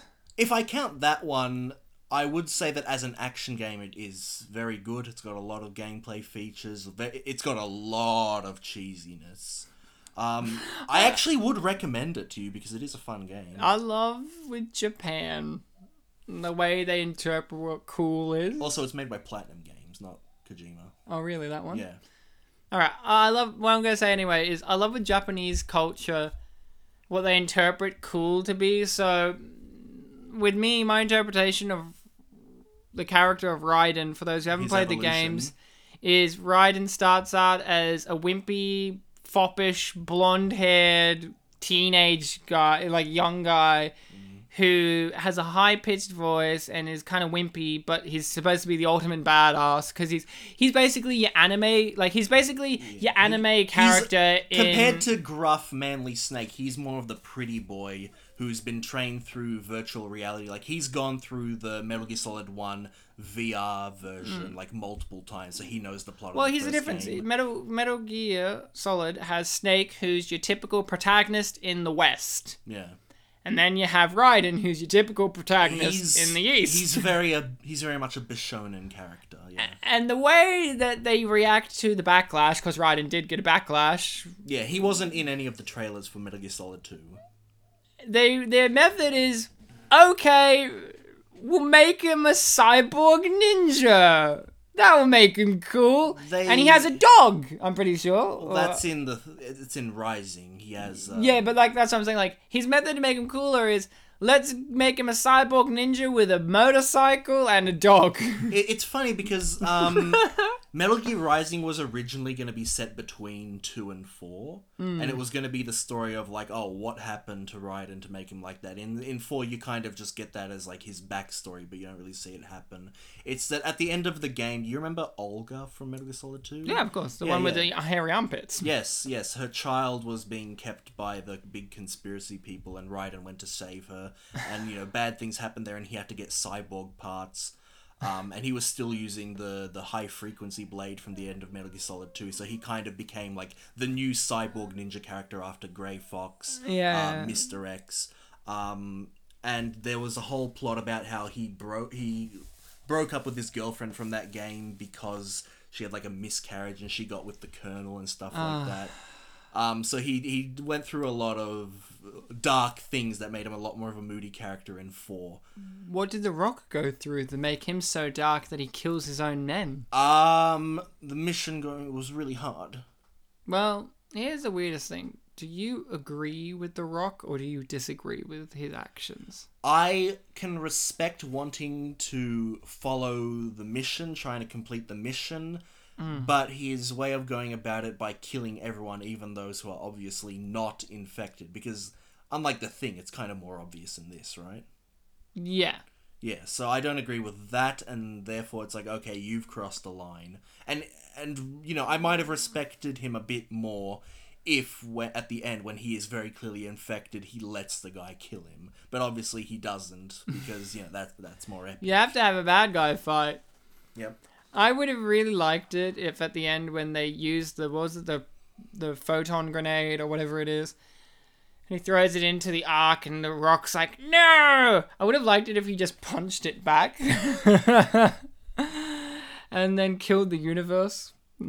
Because they make references to the fact that if you fuck with the ark, it could rip apart the universe. And I'm like, wouldn't it be great if it just ended with them killing the universe? Also, I thought this movie was going to end with the ultimate twist. I thought it was literally going to end with the twist of, the film ends with him Karl Urban holding his sister, Rosamund Pike, in his arms, going up the elevator, and everything's got the holy light, giving that divine kind of visual aesthetic.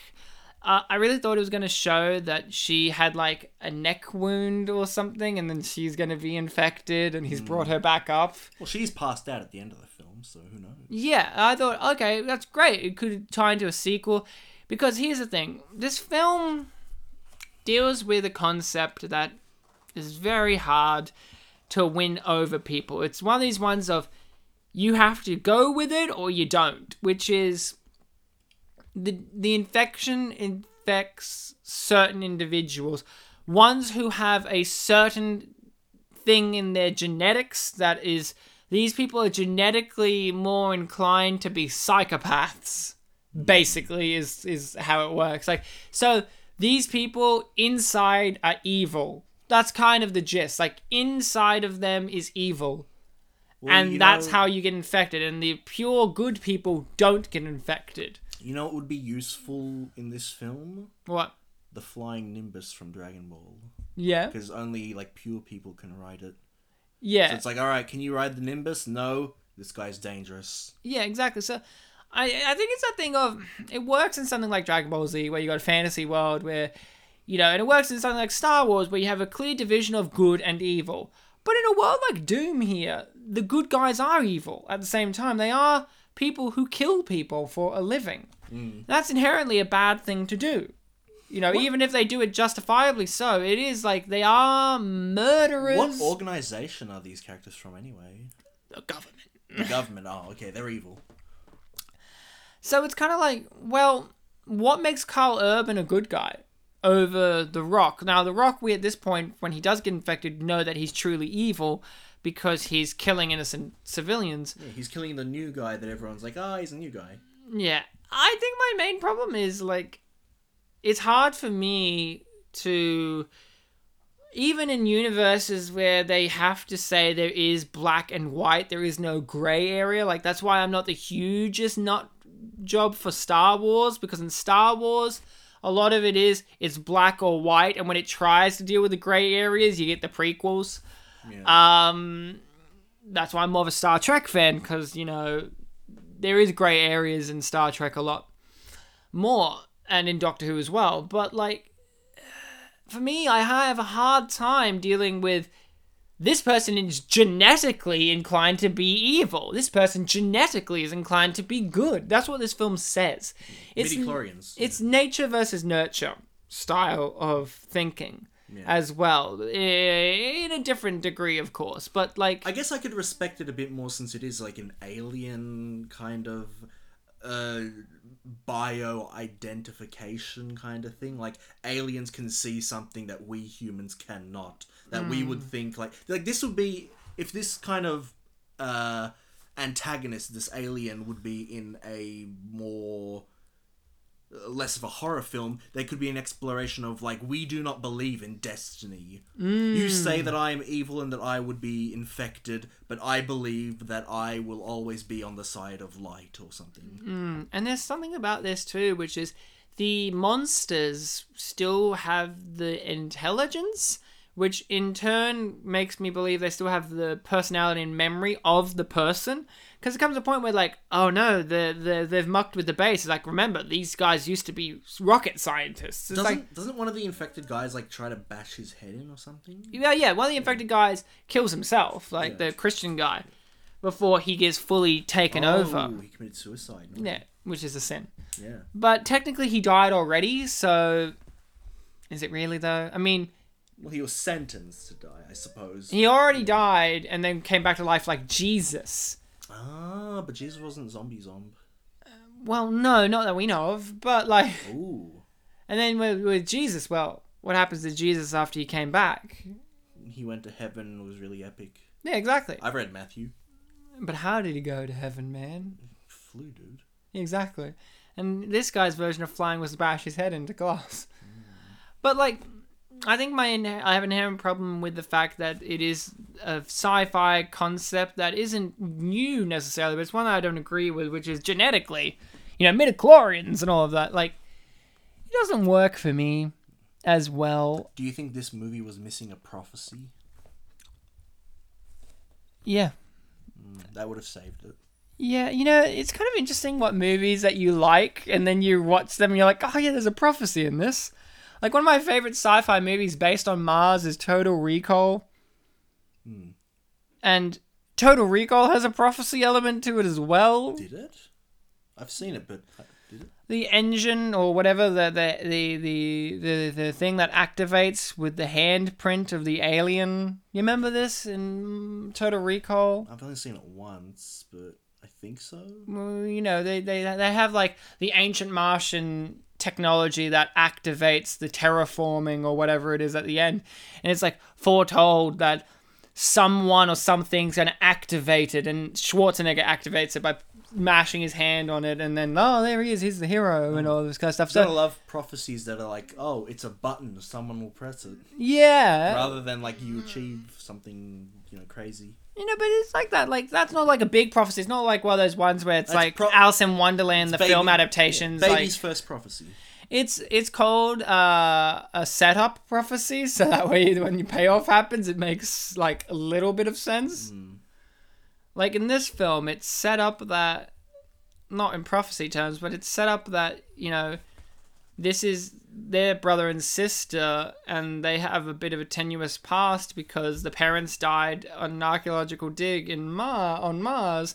She follows in their footsteps, and he takes his own path, and he's constantly judged for that throughout the whole entire film by her. But when push comes to shove, Sheeny is a fucking super soldier, and, well... Black guy's gone, so... He's the one. He's the one. You think they'll get married, Ryan? Brother and sister? Yeah. I think it's really funny to see Rosamund Pike in this, because I'll be honest, she's only an actress that I was familiar with when I saw her in Gone Girl and The World's End, which were both the same yearish or the same time at the cinemas for here in Australia. Yeah, and for me, Gone Girl, I have seen The World's End, but don't remember too much about it. She's the only female. Yeah. I've known her from Gone Girl, and I think also the same year, Hector and the Search for Happiness with Simon Pegg. Again, she really likes working with Simon Pegg. Yep. And then I know she's in Pride and Prejudice, but I didn't watch the Pride and Prejudice. But here's the funniest thing, Bartek. Here's a trivia point. Yeah. So she was making this film and Pride and Prejudice at the same time, same time-ish, but she got offered the role of Rita Skeeter in the Harry Potter movie, and she declined it to do this movie. Good on you. What a choice! What a great career choice! Because this film is much better than Harry Potter and the Goblet of Fire. I do believe that's the one with Rita Skeeter. Was it the Order of the Phoenix? No, because Rita Skeeter's the news reporter chick, and she would have been covering the Goblet of Fire. Wouldn't she? No, I think the Triwizard Tournament was just the school thing, dude. No, that's one where every school wasn't she comes reporting around. The whole thing about like, oh, Harry, you're saying, he who must not be named is back? Wasn't that maybe. I thought she was at the Triwizard Tournament just being like, and here they are. Again, no, I haven't seen Order of the Phoenix. That's the only one I haven't seen. I saw it once. Oh, wait, no, I lied. Order of the Phoenix and the Half-Blood Prince are the only ones I haven't seen. Yeah. Because I legitimately don't care about Harry Potter. And I've mentioned this on the show.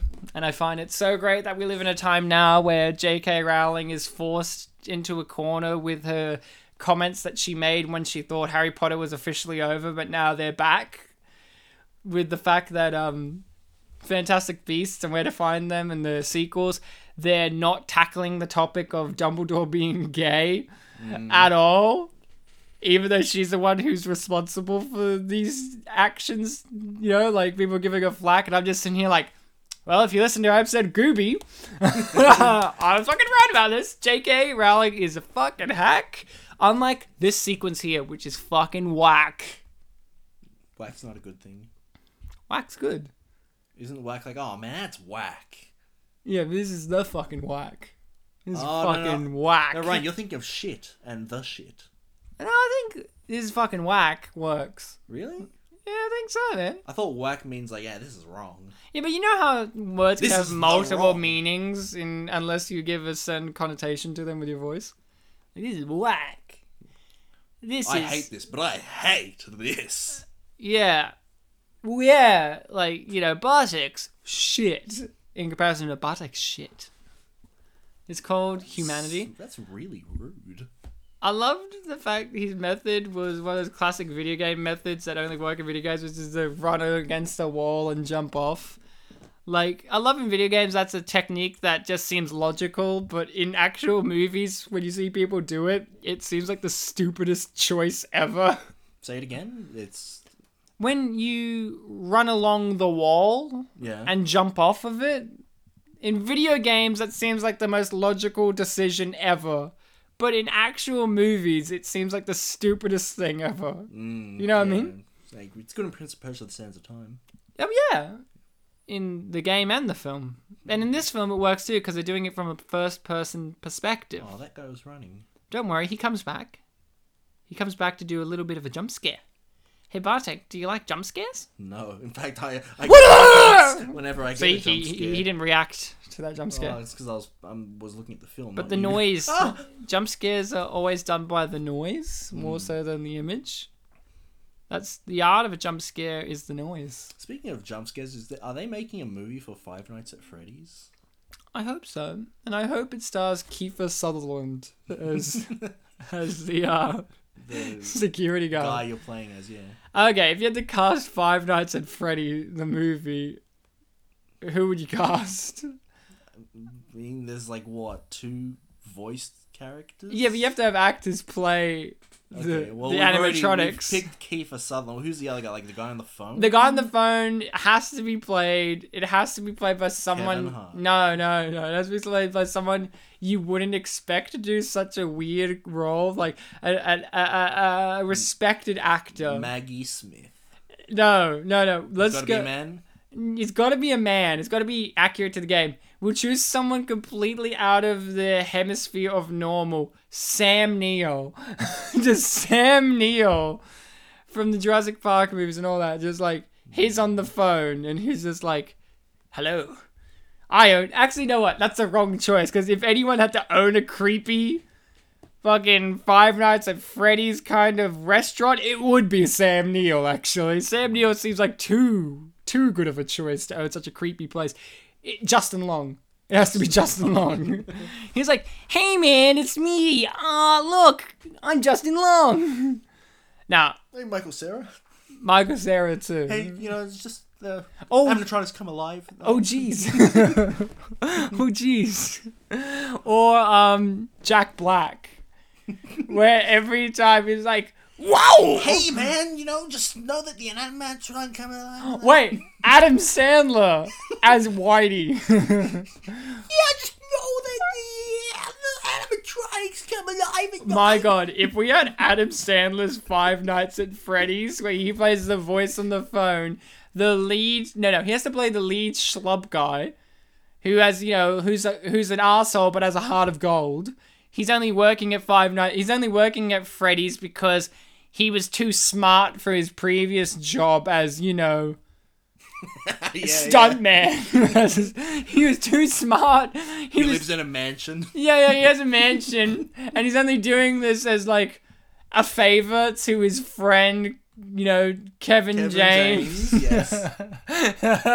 He used to be Hollywood stuntman, who also got all the babes, and the babe in this movie would be some respected actress that people like, it would be Jennifer Aniston or someone, or like a respected babe that you wouldn't like Jennifer Lawrence. It's Jennifer Lawrence is like his hot girlfriend, And she's like, I just was in the film Mother, and now I'm in this. And you're like, of course you are, sweetheart. And then Adam Sandler finds out that he's the prophesized security guard who's gonna save. Yeah, he's gonna save the world. Soul of like the kid that died or whatever. You know, and the animatronics are played by like Rob Schneider. And they turn out to be sympathetic characters. Yeah, Rob Schneider's Golden Freddy, and as normal Freddy, it's David Spade, and yeah, Kevin James is just the voice on the phone. You know, like Adam Sandler likes to play dual roles in some of his movies sometimes. Yes. Well, he's gonna play The duck or something? He's gonna play the fox. Okay. The foxy one, so he could do a crazy voice for it. And then as the mystery casting choice as the duck one. I'm sure there's a duck one. Chica or whatever. Or chicken duck one or whatever. They're gonna have a random celebrity that you would be like, how the fuck did Adam Sandler drag this person? Like you know, Oscar winner. like you know, Julia that, Roberts or not something. even that. Like someone, like you know how you were weirded out that Peter Dinklage rocked up in Pixels. Yeah, like someone like that, someone who's actually got a career that you respect, like Bryan Cranston rocks up as Chica. That would be great. Well, isn't that a female? Yeah, but Adam Sandler's a misogynist, so he doesn't Okay. care. Oh no, if you had to have Chica, it would be someone that he would get to do a racial stereotype like Eva Mendes. She was already in G-Force. Oh, what's that? Kristen Wiig? Oh, well, maybe not. Kristen Wiig has no shame. She would be in it. She was also in Mother, so why not? She can be looking at Jennifer Lawrence being like, hey, I remember you when we were on Mother. And she's like, yeah, now we're both here. Yeah. And wouldn't it be I can't wait for the day that Adam Sandler can manage to drag in Edgar Wright to direct one of his movies. That would be great. That would be great. Because he also drags in good, like, solid-ish directors like Christopher Columbus, who directed the first two Harry Potter movies and Home Alone. You know, I can't wait for Five Nights at Freddy's. Somehow he has to drag Chris Rock into it as well. He would play Chica, doing a voice though. I think just the other day, I was chatting to some friends on Facebook and they were talking about how there's going to be a new like Mario film or something Yeah, like they've that. always been saying there's going to be a Mario film, an animated Mario or live action Mario. And one of them asked like, oh, well, what would it be about? And I just thought of like, what's the cringiest thing I could think of? Like, okay, Mario comes to the real world and hangs out with YouTubers and does Let's Plays or something. Okay, I thought you were gonna Like give us, reaction videos. I thought you were gonna give us a joke here, where it's like, okay, so Mario is in the real world, and he has to go to this alternative dimension world where dinosaurs still existed but evolved into humans, and he has to save. And the opening narration can talk about like, long ago there were dinosaurs. And his brother is played by a Puerto Rican, and his name is Mario. His name is Mario. And they get a respected actor like Dennis Hopper to be King Koopa. And This is a good film. We should make they it. should make it. Yeah. And here's the thing. They have the audacity to end it with sequel baiting that never pays off. Long ago there were dinosaurs. Oh, look, a monkey. You know? Monkey. Oh, look, a monkey. Ba-bum. And you know, you have Yoshi in it as a realistic looking dinosaur for no apparent reason. And you have the Goombas as not at all looking like the Goombas. They're like mobster Goombas. They're like giant dinosaurs with tiny heads. And you give one of them a Roger Ebert harmonica. And Roger Ebert likes them. And Roger Ebert likes them. And you know who you should cast as Mario? Bob Hoskins. Yeah, I know he's dead now. Not Ron Jeremy? Because he played Squeegee in Super Hornio Brothers. What? I knew that, but I didn't know that. The fact that you knew the specific information. I've seen the Cinema Snob episode. The green one is Hornio and the red one is Squeegee, played by Ron Jeremy. Squeegee. Wait, is it the other way around? They got it the other way around in the porno. Oh, they fucked up. Yeah, then. they did. What was Princess Peach? I don't think they had Princess Peach. They had like some spider lady. Where's the porn version of Doom? And actually, speaking of Adam Sandler, I think the Bowser equivalent, King Koopa, like King Pooper or something, had like a really high voice. Let me guess, they're into anal. Well, yeah. I think there was a dominatrix at one point that worked for him. I don't know. No, there's a great scene here where The Rock is getting choked out, but his neck is so strong that you can't actually choke him out. I've always wondered, if you have such a big, strong neck, can you actually be choked out by someone else? Maybe if you're strong enough, but I mean, if you got a lot of muscles in the neck, it's like, haha, I am immune to this strangulation. Guess what? He's a boss level and is immune to strangulation. He's just nothing but neck. Isn't that, Ryan, isn't that one of the greatest things in video games, where you have a multitude of abilities, but certain abilities do not work on bosses because they'd be too broken? Yeah. I love, with boss levels in games, that there is that one mechanic of the game that you have to figure out to defeat them. And I would love it if in movies they had that done in live action, like he's versing The Rock and he notices that The Rock waits 3 seconds to punch him. Like every third swing, he like puts down his muscles and his exposed stomach is glowing red. Wouldn't it be great? And like every time he hits him there, he like does it like every 4 hits. Or like if he shoots something, you have to deflect it back at him to injure him. But if you don't, you can't injure him in any way. Like every Ganondorf boss fight in a Zelda game. Yeah. Or like every time you fight him, music plays that's only specific to that scene alone.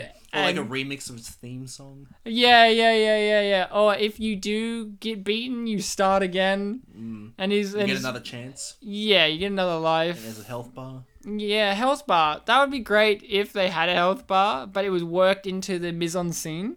Like, no, seriously, like in this. Oh yeah, like a vial of blood or something in the background. Yeah. Or like, like in this set here, you have like the flashing computer screens. You have on the computer screen, you have the little red bar, and then he smashes his head into the screen and like the screen of the computer, and you have the bits of the glass of the screen broken off of the red bar, so now it's half down. Yeah. That would actually be pretty smart. Wouldn't that be cool? Yeah. Or even if we did like the 3 hits thing, then there could be like 3 vials in the background. Like every time you hit him, like one breaks. And it's like, oh, only 2 left. Or wouldn't it be great if you had a video game movie where the guy got punched and he only has 3 noises that he makes? And like some Tekken 1 and noises. sometimes they just play the same one again after the other. It's not even that good. Like like in actually going back to Sonic and Adventure, the same punch sound each time. in Sonic Adventure, there are a few times where you have to fight one of the other playable characters in a mini boss fight, and it's always like the 3 hits thing. It's always very simple. And one of the times you have to fight Knuckles, the Echidna. My favorite. Yep. And every time you hit him, he makes the exact same reaction, which is in his very stiff line delivery. Oh no. So you just got to make him, oh no, 3 times. Andrzej Bartkowiak. Is that Polish? That is very Polish. Andrzej. Unapologetically Polish. Unapologetically Polish. Is that Polish for what I just said? Yes, unapologetically is unapologetically. I knew it. Is there a Polish word for unapologetically? Of course. I don't know it though. Why not? You speak Polish. Wiem. Does that mean yes? That means I know. Why don't you know then? You know what I do know, Ryan? When they show the cast list in the credits, the surviving actors don't get shot. Which means literally Which 2. are the first 2, yes. Just Rosamund Pike and Carla. And as for the, crew people, they're just arbitrarily shot. Unless they did die in real life before the film was released, then that'd be sad. You know what I liked about Rosamund Pike in this? They didn't play her off as the sexy romantic interest. She's actually quite a duplicitous character who, if she did get infected, she would get, if she did get attacked, she would become a monster because she is so duplicitous and morally corruptible and all this kind of stuff. I kind of like that. Because you know, Rosamund Pike is now known to us as Amy Dunn in Gone Girl. And it's quite interesting because in that movie, she plays that very bitter, cool, cold-hearted female character who is a villainess, whose whole thing is, I don't want to be pigeonholed into the feminine type. This is who I am. I'm a psychopath, basically. And then it's great to see in something like, I wonder if it's a style of hers. Like, I've seen her play romantic interests before, but like in The World's End, she doesn't take any of their shit when it comes to them treating her like a woman. Like Simon Pegg wants to fuck her in the toilet stalls, and she's like, get out. I don't want anything to do with you. Like, I don't know if it's something that she's made like a recurring thing in her career, not to be just pigeonholed as that sex object, ooey gooey romantic love interest. Not saying that she doesn't have that happen in her career, because it is kind of impossible if you're a woman to avoid that if you are a lead female character. It's just a given. Like, I imagine she's the love interest in Hector. She's the girlfriend, yes. The girlfriend. Oh, it's already pre-existing girlfriend? Yeah, but like obviously when he goes on his trip, he doesn't go with her, so there's kind of thing going on there. So, but I like that about her. Maybe I've only seen her in a few things, so maybe I don't have the greatest depth of field to judge that. But the things I've seen her in, the ones that stand out like this, I kind of appreciate that. Like, yeah, sure, she has a romantic kind of angle with one character, but it's never fully played out. It's not the main thrust of her character, and it's just a side dressing to it, really. So when that character dies, she has some emotional connection, because again, it's good to make your characters have more of emotional connection to each other. Like, I actually like the fact that in this film, when characters got injured or died, they would go out of their way to try and save them. Like in normal films like Aliens and Predator, when they get injured or died, they're like, oh, that's it. Let's keep moving on. Like, they may have a moment like, oh, I'm sad. But most often, they would be like, oh, well. No, he had a family. Oh, well. Like, and that's it. And then move on. But in this, they got the Christian guy and dragged him all the way back to the med bay and tried to save him. I thought you said they got the Christian guy in drag. I'm like, I don't remember that. You weren't watching the director's cut. Oh, well, you need called were you? Naughty Polish Christopher cut. Lloyd. You're at it again. Additional editor Christopher Lloyd. Well, let's give our review and our rating. I'm going to review this right now. Okay, go. Great film. Great adaptation of a video game. Does it deviate from the source material? Yes, but in the defense of the adaptation, the source material isn't too vast. It only has certain things. Like, yes, maybe the game has added more now, but think in 2005. It wasn't the most story-driven game in the universe, so it has to adapt it into a story somehow. It can't just be just non-stop action, and the action it does have is pretty non-stop. It's pretty full-on. It's pretty well choreographed. You can see it. You feel the impact of them hitting people with their weapons and their fists, and when people die, you notice it. You really feel the absence of that character in a good sense. You really go, man, I wish the sleazy guy got to live, or man, I'm really upset that The Rock got killed and stuff like that, you know, or the new guy died. You know, you feel it. You feel the emotional connection. You feel the physical connection. This is a physically and emotionally visceral piece of cinema. I don't understand why this is classed in the category of video game adaptation, like film adaptations of video games that failed. Maybe it failed at the box office, and maybe it hasn't got all the awards, but I think this is a perfectly suitable adaptation of a game into a film. I think that this is a high watermark of this genre. I think that this is a fun, action-packed, horror, suspense-filled movie that has a great sense of atmosphere and creates some interesting dynamics between characters, but also but also explores what it means to play God. Do we play God? And what it is to be an individual or a part of a group. Do you break from the mold or do you follow it? I would give this film, if I had to rate it, I would give this film a what's cooking out of this film. Because that's what's cooking. Cooking out of this film. Yeah. Okay, fair enough. Bartek? All right, I'm gonna start off my review with an impression of you, Oh, okay. the listening people. Oh well, I sure do like this video game Doom. But maybe I don't want to watch the movie because, you know, it's going to change things about the game and it's going to not be as good and I'll just be wasting my time and my money. And what's that? Oh, Bartek just punched me in the face and now he's going to speak for the rest of it. That's right, I punched you in the face. Is this still the because- impression? No, this is me talking in this hypothetical. But you know what? I can't wait for the end of your review where you go, and that was your impression. And that was my impression of you. Yeah. Go on. Yeah, Christopher Lloyd's going to edit it to make sense. Apparently there was a John Peck involved. Is he I related to saw. Josh? I hope so.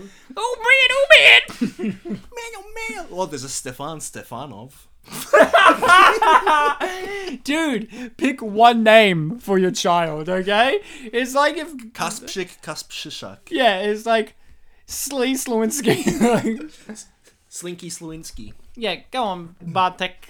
So I just punched the listening people in the face, which, you know, stick with me on this. You'll understand why. Because I think that this game will make an excellent side dish to the franchise. It's you could consider it sort of a spin-off set in an alternative universe that uses similar themes but explores them in a different way.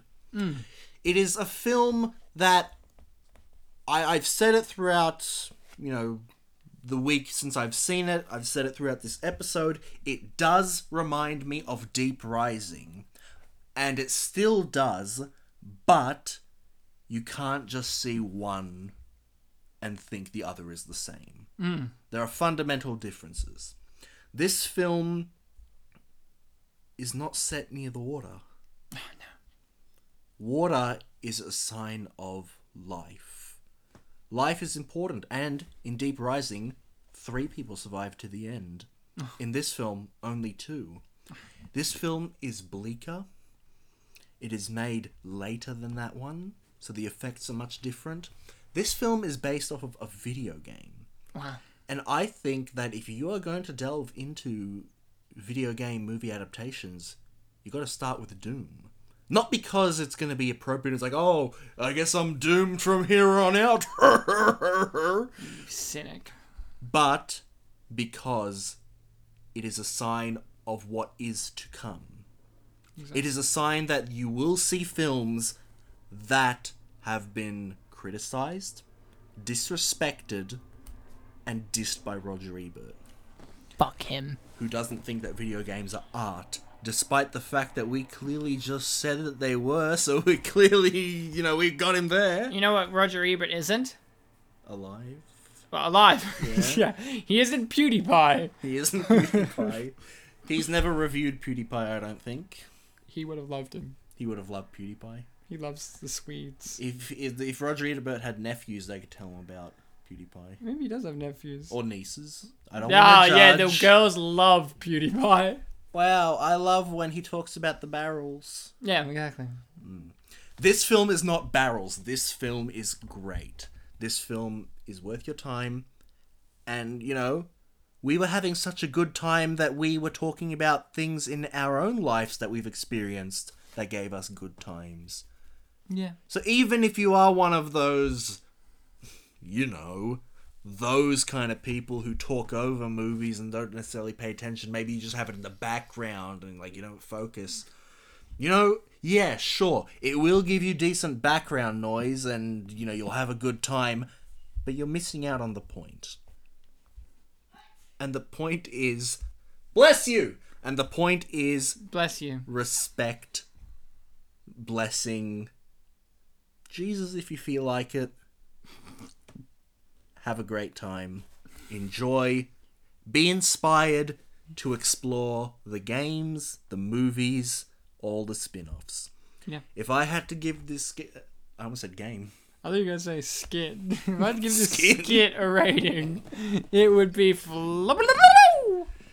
If I had to give this game movie adaptation a rating, I would give it a big fucking great. That's great, man. Big fucking great. That's big fucking great. Bartek, you had the pleasure of looking for comments. I did. I have to open my netbook. I forgot about that. We haven't done unappreciated masterpieces in like 2 months. Bartek's so rusty. He's as rusty as a gate. We've done like 2 episodes in a row of Mystery Box where I haven't brought in comments, so I'm like, yep, well, now we're just going to close Such out. a fucking unprofessional asshole. Well, I'll share some facts with you, Yeah? whether they're related to the movie or not. Fact number 1. The Rock was originally offered the role that Carl Urban plays, but declined it and wanted to play the role of Sarge instead because he found it a bit more interesting and complex. Rightfully so. Definitely more complex, yes. He's a character. Yeah. That gives him something. And another fact I want to share with you right now is Not that later. I'm I'm happy to be here. I am too, Ryan. Tell us, were the people on YouTube happy? I haven't looked at these comments in a week, but now that I'm looking at some of them, I remember that there are a lot of replies in these strings. Great. And the first comment, the initial comment is, "This should be a game." Oh! You're right! And the first response is, "It is XDDDDD. Really, it is. Look on the internet, smiley face." Did they? Did they look on the internet though? And then I've noted here, in brackets, huge argument over 15 comments occurs. And then a response. Best part about the internet are the comments that people make. You're right, buddy. You're fucking right. I believe these are from the trailer, Great. the comments. The next initial comment is, "Rock seems so small in this movie. In F&F movies, he is huge, flol." That is true. He's gotten a lot larger to the point in which he cannot properly put down his arms. The first response is, "Because he didn't pump himself with roids yet. Just saying." So, Just saying. He's just saying, right? he's just saying. And then the second of 3 responses, which is the longest one. "Stupid idiot, he dropped in weight for Hollywood to an unhealthy weight. The guy literally drained himself. What you see now is his natural weight. He is a naturally big guy, not some puny, frail white guy. He is Samoan, and those are big men." I love the fact that his weight in Doom was unhealthy. It's like, he's huge, but that's unhealthy. And the final response from that string is, "Big men with small penises, that is. And for the last time, Samoans are fat, not big." You're wrong, but good try, buddy. Yeah. I love this movie! One of my favorites. Me too, man. First response, "I'm so agree with you." I'm so agree with you too. The second response, "Yeah, +1." And the third response, "Fuck you, son of bitch." I like how you had to put an accent for that one. Well, you didn't Fuck say- you, son of a bitch. Well, you didn't say son of a bitch, so I had to assume. Yeah, you're a racist. You're typecasting. Why couldn't he be Japanese? "Fuck you, son of a bitch." Yeah, it still works. Or why couldn't he be drunk? Fuck you, son of a bitch. "Fuck you, son of a bitch." The next one doesn't have responses. Aw. Good movie, but one thing I don't agree with is that the monsters are mutated superhumans instead of demons. But, like I said, it was a good movie. See, this guy gets it. He gets it. It reminded me, there was actually one comment I didn't include, I remember from a week ago, and it was, the back of the box said that the gates of hell open. Yeah, that's true. If only that happened for real. I'm glad that you didn't include it so you can recite it to us now. Yeah, I know, I guess, because I misunderstood it was the thing. I thought, like, they were a sociopath who wanted the gates to open in real life, but then I found out what the games are about, I'm like, oh, it was a reference I like how to- you associate that with being a sociopath. He could just be a healthy Satanist. Yeah, probably. Well, do they want gates of hell to open? They're Satanists. I don't know what they want. Doesn't mean they want to hang out with demons, right? You're right. Demons are dicks. The next comment. "I watched this when I was 9 because my mum and sister were watching it and the bed is in front of the TV so I could see it. In brackets, my dad was on a business trip. And I couldn't sleep until I was 11. Now I'm 12. I think if you wrap yourself in your blanket, you are safe. It raises a lot of questions, this one. There are a lot of responses. His bed's in front of the TV? The bed is in front of the TV. Yeah, the bed. So the one, I guess. So, yeah, the one family bed. It's like, he's one of those European families. And his dad was on a business trip, so he had more room. But, okay, go on. First Lots of questions. response. First response. I can tell you, you are safer under the blankets. Look at me. My dad made me watch a lot of movies, and my blankets protected me until I got old enough to beat the monsters in the face. Yeah, look at him. This complete internet stranger. And then the initial commenter responds, yeah, learn to face it by thinking, why on earth will the monsters get me? No, after I watched the movie. It could have got me before, so it probably doesn't exist. And that's the kind of thought mentality that gets you killed. And then the next response is, I just made myself a living mummy by covering my whole body on blankets on a tropical hot air nights. They've got the H in nights. XD, it's a funny part of being a kiddo. Later you're adult and the monsters go to your dreams and then you learn to enjoy them. XD. I love thinking about these are 30-year-old men And then the talking to one another. They pay taxes. And then the initial commenter responds, I don't dream about monsters. I'm 13, not 4. So clearly a year passed throughout this string because he's not 12 anymore, he's 13. And then he just gives this guy shit for dreaming about monsters, even though he's 13. I've got 2 more comments, Ryan. What an asshole. Yeah. Maybe he's the monster. Maybe the monster is him. Maybe he was infected and he became... You know, he was genetically predisposed to evil. The second last comment is, I'm actually surprised this has nothing to do with the video game franchise, especially when Dwayne "The Rock" Johnson said he regretted being in the movie, when he spoke his own words about it. Rock. And the... Hey, wait, hold on. Yeah? Hey, Rock. Man, you're in the new Baywatch movie. I think you got to get your priorities straight, buddy. That's probably one of the worst ones you've been in. And you and Scorpion King. So, just kind of get your attitude straight, buddy. Okay, I know you're The Rock and all, but like, this is between me and you now, okay, Dwayne? Mr. Johnson. Get it straight in your head, alright? Yeah, you letting that ego kind of get to you? This was actually one of your better films, so, get it straight, buddy. Okay, Bartek, go on. Can I add something to what you just said Yeah. there? Yeah! Thanks, man. Alright, and the final comment is in all caps. Thanks. He charged up his BFG and boomed them out of existence! Fun fact, that didn't happen. That's a good point. And then you told me that the guest didn't cancel, and I just watched it a week ahead of time, so I stopped looking for comments. Oh, cry face emoji. Not Bartek? XD like them. Bartek? No, Yes. no XDs like them. Oh. This is the end of the episode. We've is. had some laughs, we've had some cries. We talked about video games. Yeah. And we talked a bit about Doom, the film. But mainly, we became friends at the end of this. We did. Because we all agreed that Metal Gear Solid 2 is the worst of the Metal Gear The Solid games. weakest. The worst is what that means, The though. weakest. It is still the worst of them, though. It's better than Portable Ops. Is that a game, though? Yes. I don't- Kojima doesn't like considering it canon, but it technically kind of literally Fuck is. you! You're definitely the author, mate.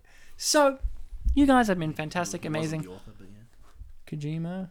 Yeah, you're like, oh, you guys, you can make this game. Yeah, but like he's the main guy of Metal Gear, right? Yeah, he didn't make Rising, but yeah, he gave it to Platinum. It's like, I approve of what you've done. Yeah.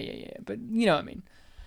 We became friends, right? We're friends. You guys have been great, fantastic, amazing, wonderful listening people. We are going to be covering more video game movies, more of those games that have been made into films. Some people will say, no, guys, don't cover those. Those are bad. And Bartek already has punched you once.